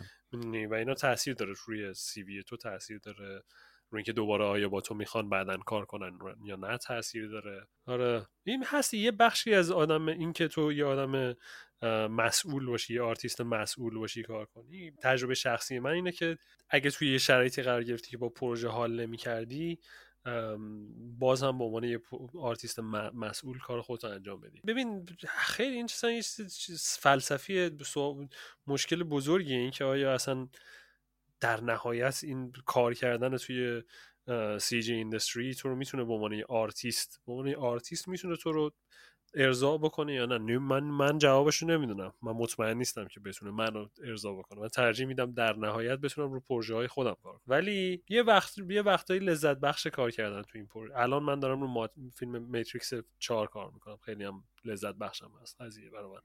بسیار عالی. حالا پس وقتی که بیرون برای چه فکر کنم سال دیگه هست.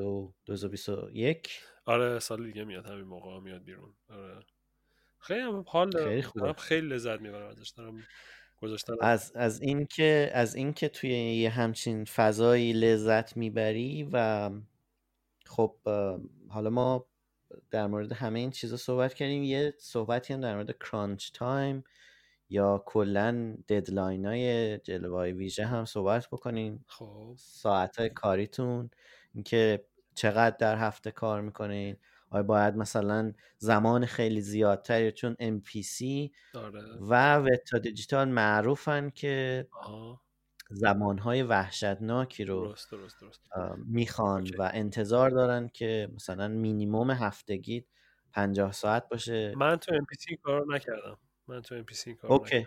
من تو NPC ببین یه بخش عظیمی از این قضیه، یه بخش عمده ای از این ماجرایی که مردم اضافه کار میکنن به خاطر خودشون وای میستن اضافه کار میکنن. وقتی تو توی حتی موقعی که تو شیرخان کار میکردم، حتی موقعی که احساس میکردم نیاز دارم که پوش کنم خودم و فشار بیارم به خودم که بخوام پر کنم اون انتظاری که از من وجود داره رو، بازم اون موقع این چیزو با خودم موندم. یه وقتایی پیش میومد که مثلا مجبور شدم ساعت 8 تا نیم بمونم. فکر کنم برای شما که تو آمریکایی این قضیه خنده‌دار باشه، چون شما ساعتتون خیلی از ما شنیدم که خیلی از ما بدتره ساعتایی که تو آمریکا مردم کار میکنن.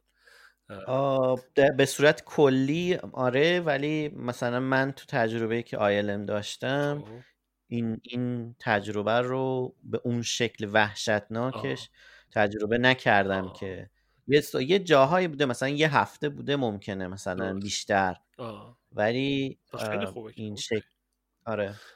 من سعی کردم نکنم این کارو، تا اونجایی که میتونم سعی میکنم نکنم این کارو، ولی یه جاهایی دامان گیر آدم میشه این قضیه. به پروژه بستگی داره. خب من روی جانگل بوکی کار میکردم، فرصت زیاد بود برای ماجرا، قشنگ فرصت خوبی گذاشته بودن که اون استانداردی که میخواستن رو برسن بهش توی اسست و کاراکترها. واسه همین من قشنگ گذاشتم رفتم دیگه. این سر وقت میذاشتم میرفتم خونه و این عادت میکنه کمپانی که این آدم اینجوریه، این سر وقت میذاره میره. یه سری دیگه بودن مثلا جونیورها خیلی بیشتر از اون چیزی که اکثر روزا تا ساعت 10 شب مثلا میموندن کار میکردن. ذهنیتشون هم این بود که مثلا باید بمونن کار کنن که کمپانی مثلا خوشش بیاد و کانترکتشون رو مثلا قراردادشون رو اکستند کنه مثلا. ولی الزاما اینجوری نبود. قرارداد منو در نهایت مثلا اکستند میکردن، قرارداد خیلی اونایی که تو 10 میموندن رو اکستند نمیکردن. حالا این قضیه بسته به پروژه خیلی داره و دپارتمانی که توش کار میکنی. من بدترین شویی که تو این زمینه کار کردم روش هم اونجرز بود. MPC؟ نه، سینسایت. سینسایت یه مدت تا ساعت 9-10 شب هر روز باید میموندم. مثلا یه سری شات برای تریلر داشتم، اونا خیلی گیر بودن روشون. لامصب این چیز میومد، مارول میومدن مینشستن اونجا، فقط بریفشون این بود که تا اونجایی که میتونن کامنت بدن، هیچ وقت استوب نکنن قضیه رو، تا اون لحظه آخر اگه جا داره کامنت بدن. اصلا مارول معروفه، مارول به شدت معروف هست به این که خیلی خیلی خیلی کامنت زیاد میدن و اصلا یه استانداردهای خاصی دارن. که حتی اینطوریه که مثلا یه وقتایی پروژه رو، من این وقتی که در ILM بودم این رو شنیده بودم، یک شات رو و یک مثلا پیچ کردن که خب اینطوری بود، ولی حتی تو مرحله پروداکشن این کار کرده بودن که یه چند تا شات مشترک رو داده بودن به 2 شرکت که یکشون ILM بود و یه شرکت دیگه که ببینن که یعنی حتی تو مرحله پروداکشن هم یه همچین چیزی رو بعضی وقتا انجام میدن، یعنی که یه مقایسه شات رو میدادن به 2 شرکت همزمان بزنن که ببینن. آره، یعنی این که ببین این مسئله که وجود داره اینه که حتی مسائلی بوده که کلن اتفاق افتاده، این برای ILM اتفاق افتاده که یک شوی رو، یه سری سکانساش رو از یه وندور دیگه‌ای که حالا من نمیدونم کدوم شرکت بوده گرفتن و دادن به ILM و کلن میدونی این مسئله که میگی دقیقاً هست. این میزان عجیبی از حالا این کلمه رو هم باید استفاده کنیم، ما یه اصطلاحی داریم در ویژوال افکت به نام پیکسل فاکینگ. کلن خیلی خیلی مرسوم هست، میگن میان میشینن و دونه دونه پیکسل ها رو با اینجاش مثلا این مشکل رو داره. و خب خوراک از ببین، من توی دیتیل بخوام بگم، من فکر کن یه شاتی که نمیدونم مثلا 300 فریمه یه چیزی مایا، خب قضیه نره بدوش میدونی چیه؟ یعنی توی چیزی اسپایدرمن، توی اسم این اونجرزه که تانوس زد همشون رو کشت کدوم بود؟ تانوس زد همه رو کشت. داره قبلی میشد این میرن توی این اند گیم میرن انتقام میگیرن از چیز قبلیش که تانوس زد همه رو کشت. خیلی من خوشحال شدم. اون کاش که میذاشتم فقط همونجوری همشون بریم. اینفینیتی وار فکر کنم. اوکی، اینفینیتی وار خیلی ناراحت شدم توی اند گیم دوباره شکستش دادن، واقعا ناراحت کننده بود. ولی anyway آقای اسپایدرمن خب یه سوت جدیدش مثلا یه حالت مثلا یه چیزی بین فلز و فلز و چیز حالت عجیبیه برای خودش دیگه. خب آره. هم دیفیوز شیدینگ داره، هم مثلا متالیکه. خب بعد اینا میخواستن یه فرمتی میخواستن که مثلا شیپ ها رو نشون بده، بعد این با متالیک نمیشد این کارو کرد. خب هی چیزا شارپ میشد و فرمت خیلی خلاصه این مطلب من اینجوری مجبور شدم برای اینکه این هایلایت پخش عجیب غریبی که میخواستن که نه متالیک باشه نه دیفیوز باشه، یه چیز عجیب غریبی باشه، این برای اینکه اینا رو من راضی کنم مجبور شدم 8 تا نور فقط رو شونه اسپایدرمن بذارم. خب 8 تا نور، و این 8 تا نور رو کی فریم کردم. 300 تا فریم به فریم کی زدم من برای اینکه جاشون تکون بخوره و همون هایلایتی که اینا میخواستن رو تو کل شات بتونه داشته باشه. خیلی چیز دردناکی بود. این اصلا چیز لذت بخشی نبود قضیه. حالا ما این چیزی که گفتی، من از این داستانا خیلی زیاد دیدم و خب این انگار استاندارد یه جای. ببین خیلی توی ویژوال افکت تاکید رو اینه که آقا ما یه تکنولوژی درست کردیم، مثلا این الان شیدینگ رو در میاره فلان و فیزیکلی اینا. اکیوریت و فلانه. آره و در واقعیتش یه سری آدم نشستن فریم به فریم آره کار کردن.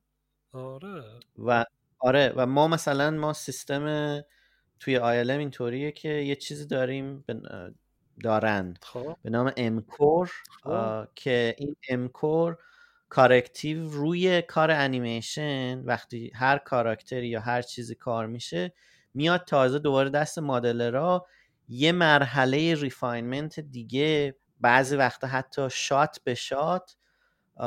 مثلا بدن هالک رو که شما میبینی خب این چقدر خوب ریک کردن این رو. نه چیز نه این اینطوری نیست. میزنن آره و شات من آره شات اسکالپتینگ در حد فریم به فریم.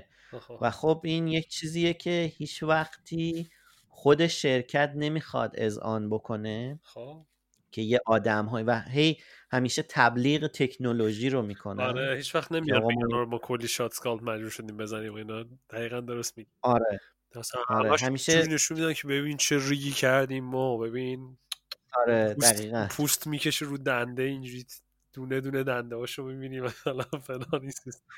یا یه ماسل سیستمی نشون میدن خب که این به نظر من که کلمه حالا انگلیسیش میسلیدینگه، یعنی بیننده نگاه میکنه میگه که خب اوکی گمراه کننده است دقیقا، که حتما مثلا این ماسل سیستم که اینا درست کردن دیگه همه کارا رو کرده. ولی در واقع اون میزان کاری که افراد نمیبینن و متوجه نمیشن اینه که خیلی از شاتا شهید داده، ملت شهید شدن برای یه شات، واقعا دارم میگم. شهید یا علی. دقیقا. آره ولی خوبه دیگه. ببین هر چقدر هم سخت باشه همیشه، یعنی من به خودم میگم مثلا چیکار حاضر بودم غیر از این بکنم. حاضر بودم مثلا اکاونتنت بشم، مثلا حسابداری بکنم مثلا. جدی اینا از خودم میپرسم من اگه این کار مثلا نمیتونستم انجام بدم، این کار مثلا فردا تعطیل بشه، من چیکار میکنم مثلا. نمیدونم واقعا. شاید برگردم نقاشی کنم، شاید برگردم بزنم فقط تو کار نقاشی. خب یه چیز جالبی رو حالا همین بحثا رو که کردیم یه ذره در مورد جنرالیست هم صحبت کنیم که بریم مثلا مسائل دیگه. ببین ما تو ایران خب به دلیل حالا جبری که وجود داشت و خب سیستم اون شکلی شکل نگرفته بود، یه مقداری بای دیفالت چیز شده بودیم، یعنی جنرالیست بودن رو باید می داشتیم. بعد اینجا یه سری ذهنیت وجود داره که خب همه تخصصی خیلی متخصص باید باشن، ولی به نظر من الان اینداستری داره به سمتی میره که دوباره خیلی جنرالیست میخواد. و یکم در مورد اینم صحبت کن، چون تو بهترین مثالی هستی که یه آدمی که متخصصه ولی آره به صورت جنرالیست هم کار میکنه. آره دیگه همون چیزایی که من کار کردم از ابتدا کار کردم. خب آره تو ایران دقیقاً در حدی جنرالیست که مثلا ریگ انیمیت اصلا یه دنیای دیگه ایه. اون کارم مثلا من انجام میدادم. خب بعد اومدم اینجا هم یه خورده این قضیه رو تا یه حدی انجام دادم، مثلا حتی مثلا ریگ کردن و یا کلاث سیمیلیشن مثلا انجام دادم یکم. بعد ولی نرو داون شد آخر سر روی کرکتر آرتیست بودن. یعنی مدل کنی کاراکتر، اسکالپت کنی، تکسچر کنی، گروم و لوک دیو.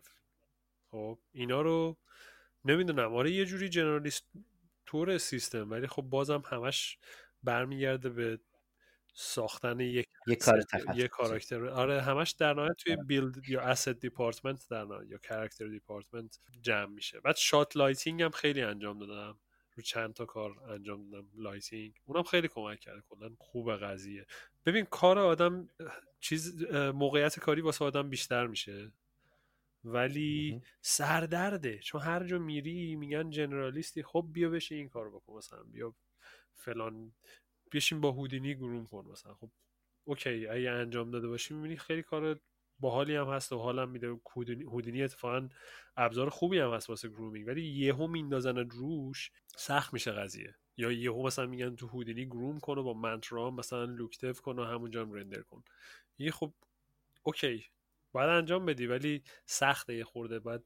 بعد هی هم چیز دیگه سختی که داره اینه که مثلا یه مدت تو فکر کن مثلا گروم میکنی یا یه مدت مثلا لوک دیو میکنی، بعد یهو یکی از همین یه روز رندوم یهو میگن اوکی برگرد رو اسکالپ کردن، بعد یخه تو باید دوباره باز کنی. میدونی چی میگم؟ اینش آره سخت. دوباره باید برگردی به چیز، دوباره باید برگردی توی اون به مود قبلی مثلا، حالا هر کاری بوده که دوباره داری سویچ میکنی روش، اون یخه باز شدنش. مثلا میدونی تو ماری کار میکنی خیلی خفنی شاید تو کاری که داری انجام میدی، ولی اگه یهو مثلا به هر دلیلی یهو کار نکنی یه مدت بشینی مثلا فقط لایتینگ انجام بدی برای یه مدت، بعد دوباره بندازن رو مار، بعد فکر کن مثلا یه بار لایتینگ انجام میدی یه مدت، بعدش میری یه جا گرومینگ انجام میدی یه مدت، بعد یه جا لوکتیو انجام میدی یه مدت، بعد مثلا فلان دوباره گرومینگ، بعد دوباره یهو میندازن رو زد براش. خب خیلی هم دوست دارم، عاشقشم، خیلی هم حال میکنم باش، ولی دوباره باید گرم بشم. یا مثلا هارد سرفیس مدلینگ یا میندازن رو هارد سرفیس مدلینگ. میدونی چی میگم؟ این مشکل داره. و مشکل این که هی باید اکسپند کنی نالجت، هی باید تعداد اپلیکیشن هایی که باش همه این هر کارا رو انجام، حالا روز. هی باید بیشتر. ببین تو فقط تکسچر کنی، هی هر روز اپلیکیشن جدید میاد برای تکسچرینگ. فکر کن تکسچر بکنی، گروم بکنی، مدل بکنی، اسکالپ بکنی، لایت بکنی، ببین همه اینا رو که انجام میدی، ببین چقدر باید چیزو ترک کنی مثلا. از تو الان فکر میکنم که تخصصی هنوز روی فیلم هستی. آره نمیدونم این هم چیزیه که مثلا هیچ وقت خواستی توی وی آر یا گیم میترسم، هم کار بکنی؟ میخوام ولی میترسم از یه طرف، چون اصلا انقدر رزومه من و ریل من فیلم بسته است الان. از پیکات میترسم بخوام عوض کنم یهو. و خب این که آره بیشتر از هر چیز این پیکات دیگه، یهو باید بشم جونیر. نه جونیر حالا نه مید نه برم بشنم نه لزوما نه، تو اتفاقا حالا گیم. من این چیزیه که نه ببین یه اتفاقی که هست خب و یه روندی رو من دارم میبینم در چند سال اخیر به صورت وسیع، اینطوریه که یه سری از شرکت ها خب که کار گیم انجام میدن آها و کار کلن ریل تایم، اینها اتفاقا آغوششون رو خیلی باز کردن برای گرفتن آدم‌هایی که و استخدام کردن آدم‌هایی که تخصص دارن در تخصص‌های خیلی بالایی دارن در جلوه‌های ویژه. جالبه. و خب آره مثلا والو در آمریکا، والو سافتور که خب خیلی کمپانی بزرگیه، این روند رو شروع کرد به خب نظر من. و بعدش اپیک گیمز الان خیلی داره این کار رو انجام میده. کمپانی های تک مثل فیسبوک و آره کمپانی های گوگل، اینها هم دارن آدم هایی رو میگیرن که ببین نوع کار متفاوته، خب ولی تو چند تا اتفاق میفته. یکی این که اون گوناگونی که در موردش صحبت میکنن، خب یکی از اون گوناگونی تخصصه. یعنی تو فکر کن مثلا توی شرکت که همه گیمرن و گیم بازی میکنن، خب خب این فارغ از یعنی دارم به کانسپت و ایده گوناگونی در یه شرکت در مورد اون دارم صحبت میکنم. خب این فقط اینطور نیست که مثلا نژادهای مختلف و آدمهای مختلف رو مثلا خانم و آقا رو گوناگونی میتونه اینطوری باشه که حتی از لحاظ تخصص هم مثلا توی آدمی که فوق‌العاده تخصص تکچرینگ داره توی جلوه‌های ویژه یا مدلینگ داره یا کار کرده، اینها رو بیاری استخدام بکنی. یکی این که شرکت متفاوت میشه به خاطر اینکه بحث آدم‌هایی که از مثلا میدونی آدم‌هایی که توی جلوه‌های ویژه کار کردن خیلی اپتیمایز کردن مثلا asset براشون اهمیت نداره. شما مثلا 100%. آره ولی چالش اصلی اینه که خب چه جوری مثلا روی دیوایس موبایل یا وی آر تو بیا یه کاراکتری که مثلا کاراکتر ترانسفورمرز رو چه جوری میخوای این رو بیاری، یعنی تبدیلش بکنی. و خب این روند خیلی جالبیه.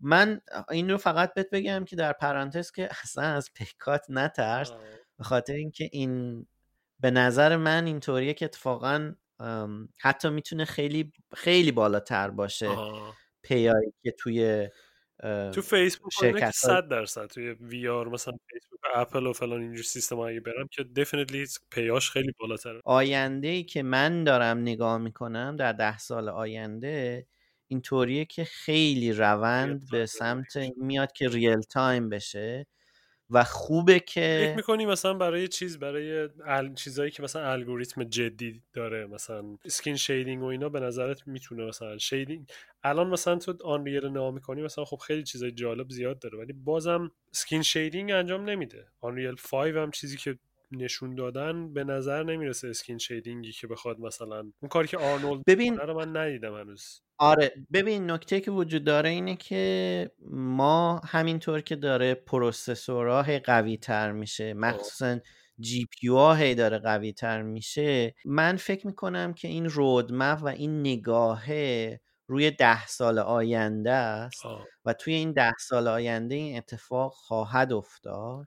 ببین الان ویرچوال پروداکشن که خب یه روندیه که خیلی از کمپانی‌ها شروع کردن و دارن کار میکنن. اینطوریه که خیلی خیلی از روند کار رو اتفاقا بیان و توی مثلا آنریل کار بکنن. یکی از بهترین مثالاش سریال مندلورینه که خب یک سیستمی رو ILM اختراع کرده و پتنت کرده به نام استیج کرافت. بعد این نمیدونم چیز دیدی در موردش؟ اصلا کلن چیز وجود نداره، یعنی گرین اسکرینی دیگه وجود نداره و ببین کل نماهای خارجی که تو میبینی توی مندلورین این توی یک سوله بسیار بسیار بزرگی حالت پروژکتورهای بزرگ گذاشتن، بعد انوایرمنت ریل تایم رو میندازه. مثلا امروز میخوان شات بیرون توی صحرا رو بگیرن، اینا قبلا کار کردن شات ها رو، یعنی یه قسمتی از پروداکشنی که ما میگفتیم بهش پست پروداکشن الان دیگه شده توی پری پروداکشن.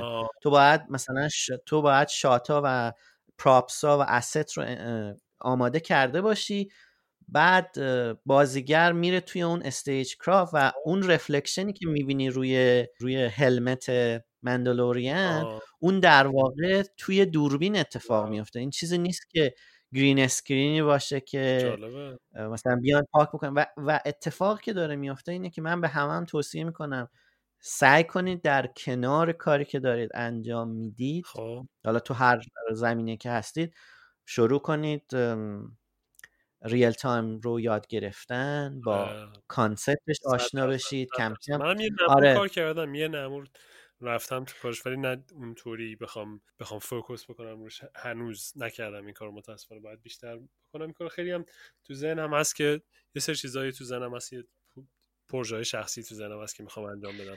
آره ببین یه چیز دیگه رو من بگم و خیلی من زیاد حرف زدم تو این قسمت.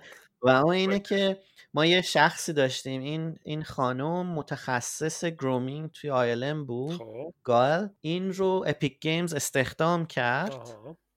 و سیستم مویی که مال گرومینگ الان، یعنی سیستمی که الان توی آنریل از 4 فکر کنم نیم و حالا تو 5 بهترش کردن رو این خانم ببین و این تیم نرم افزاری روش کار کردن. میخوام بهت بگم که اتفاقا خیلی خیلی فضای خوبیه و زمان خوبیه که آدم بره تو کار. آره نه با آره اگر آره اتفاقا فکر خوبی. یه سری چیز میگم، یه سری چیز تو ذهنم هست، میخواستم من یه کوچولو آف تاپیک این قضیه، ولی خب کلا چیز بدی هم نیست. من خیلی زیاد خیلی زیاد اینجا هایکینگ میکنم و هی بیشتر شد توی 2 سال اخیر و خیلی لذت میبردم ازش.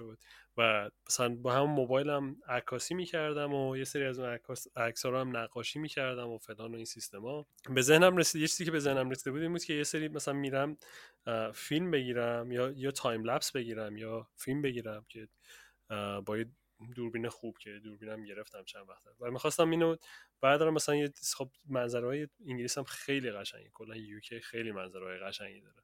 فکر می‌کردم یه سری تایم لپس بگیرم و بعدم بیارم مثلا المان‌های سی جی استفاده کنم، مثلا بهش اضافه کنم با آنریل و از این سیستما و یه سری انوایرمنت کلا 3D کار کنم. یه سری چیزایی به ذهنم داره میرسه، میخوام تو ذهنم دارم که دوست دارم بشینم انجام بدم اینا رو با آنریل. کارهای جالبی فکر می‌کنم بشه باشه. یکی از دوستام خیلی هی پشت سرم داره الان آنریل پروژه‌های شورت میزنه و خیلی قلق میده. من هی دوست دارم منم برم اون کارو انجام بدم. آره ببین این اتفاقی که توی آنریل 5 میفته و این سیستمی که کلا استاتیک مش رو تا چند صد میلیون میتونی استفاده بکنی، خب این یه انقلابی اتفاق میفته و خیلی از کمپانی ها دیگه مدل رو اصلا اپتیمایز نمیکنن، همون رو میان و استفاده میکنن. این چیزیه که به نظرم از انوایرمنت و حالت استاتیک شروع میشه.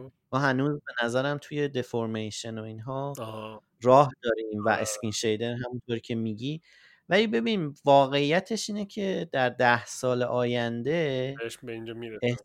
احساس من اینه که نمیدونم اون دمویی هم که بتا دیجیتال کار کرده بود با آنریل رو دیدی؟ آره خیلی قویه اون، خیلی خوبه.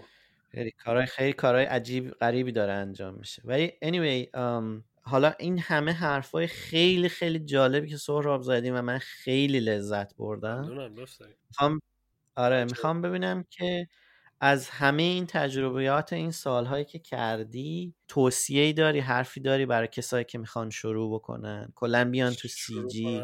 دنیای لذت بخشیه کلا و بچسبین بهش، ازش نتیجه میگیرین دیگه، ازش نتیجه میگیرین و زندگیش آدم میتونه بچرخونه. کاری هم هست که در نهایت خیلی لذت بخشتر از در نهایت آرته و لذت بخشه. ولی توصیه اگه بخوام بکنم، کاری که خودم شاید اگه زمان برمیگشت طور دیگه ای انجام میدادم این بود که یه خورده مبانی کلاسیک و اون چیزی که باید آدم یاد بگیره، یعنی از نظر بره یاد بگیره چیزو، مثلا فاین آرت و کلا هنرهای زیبا و مبانی هنر رو بیشتر جدی میگرفتم اگه برمیگشت به عقب. بیشتر خیلی هم یاد گرفتم در زمینش، ولی یه جاهایی اون جایی که باید زور میزدم که مثلا برم کتاب بخونم در مورد کامپوزیشن، مثلا نکردم این کارو، میدونی، یا در مورد سینما برم کتاب بخونم، نکردم این کار. الان دارم میخونم. یه بخشش هم اینه که خب هیچ وقت تموم نمیشه دیگه، این یادگیریه هیچ وقت تموم نمیشه. الان من یه وبسایتی به اسم اسکولیزم، نمیدونم میشناسیش یا نه؟ بله بابیچیو.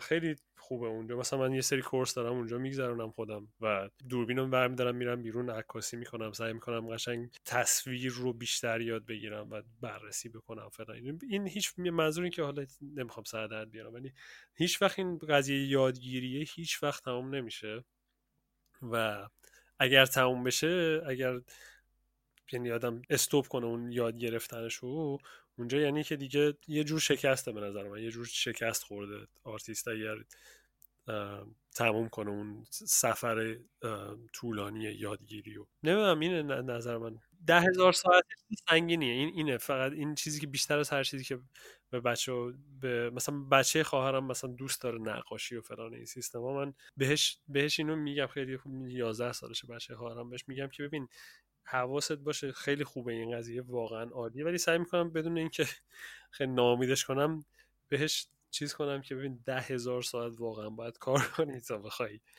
حداقل کارت.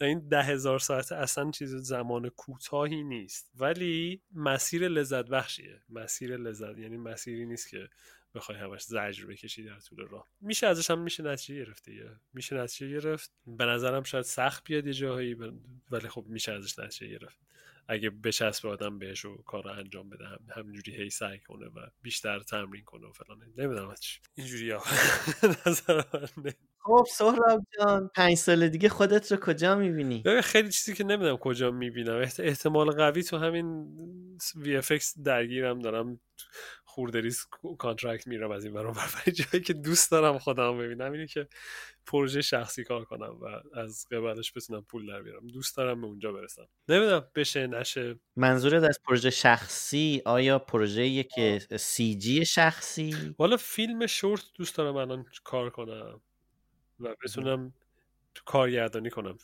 فیلم شورت یا فیچر، نمیدونم بشه یا نه. سعیمو میخوام بر این منوال بذارم. و اگر خب حالا من یه ولی فیلم چیزی شورت هم همینطور دارم بهش فکر میکنم و سال دیگه میخوام بسازم اولیشو. و حالا اینکه به نتیجه برسه بتونم بکنم اون کارو اصل کار زندگی بکنم یا نه، اون یه بحث جداییه. ولی اگرم نشه این قضیه، با اینکه میگم تلاشم برای این منوال میکنم، اگرم نشه این قضیه، نمیدونم یه سری تو ذهنم یه سری چیزهای مختلف هست. یکیش اینه که مثلا شاید بتونم، اگه بتونم فقط کار ریموت انجام بدم، بتونم تو کانتری ساید زندگی کنم، بتونم هایک کنم. خیلی میگم هایکینگ خیلی دوست دارم، بتونم هایک بکنم و نقاشی بکنم، از این برم کار CG ما انجام بدم، مجبور نباشم وسط شهر زندگی کنم. اونم یه حد اقلیه که میتونه لذت بخش باشه. بسیار هم عالی. یه چیزی هم جان. من حالا این رو بگم، همین وقتی که داشتی صحبت میکردی خب میدونستی دیوید فینچر 2 سال ILM کار کرده؟ 2 سال ILM کار کرده؟ آره 1980 ظاهرا 1 تا 84 یا یه همچین چیزی. اون موقع دوران متفاوت بود. تو اگه ILM کار میکردی اون موقع وضعت خوب بود. ببین قشنگ یعنی بیورلی هیلز احتمالاً زندگی میکردی. نه میخوام فقط این نکته رو روش چیز بکنم که چون گفتی میخوام کار میخوام کار فهمیدم. شخصیم رو و فیلمسازی انجام بدم، واسه میگم که بیا این مسئله هم خیلی از آدما اتفاقا از ویژوال افکت رفتن و کارگردانای خیلی بزرگ خوبی شدن، چون با این سیستم گور ویربینسکی که رنگور ساخته دوزان دریای کارائیب رو، اون هم کامپوزیتور بوده. و میدونی این یه چیزی جالبیه. این خیلی ولی نمیدونم کی بود، کامرون بود، جیمز کامرون بود، کی بود، یکی از این آدم غولا بود، گفت که آقا اگه میخواید کارگردان بشید مستقیما برید کارگردان بشید. این که مثلا میگه طرف من میرم از توی ویژوال افکتس، اشتباه شدی، اشتباهیه که من کردم، میرم از سمت ویژوال افکتس در نهایت کارگردان میشم، اشتباهه. میخوای فیلم بسازی از همون اول بردار فیلمتو بساز. میدونی همچین ادوایسی از یکی از این کارگردانای بزرگ بود، رفیقم داشت میگفت سری. نه چیز دیگه، حرف فرمایش شما کاملا صحیحه، شدنی هست، ولی دیگه از یه جایی به بعد آدم باید اون کار رو انجام بده دیگه. اینطوری دیگه قربان. بله.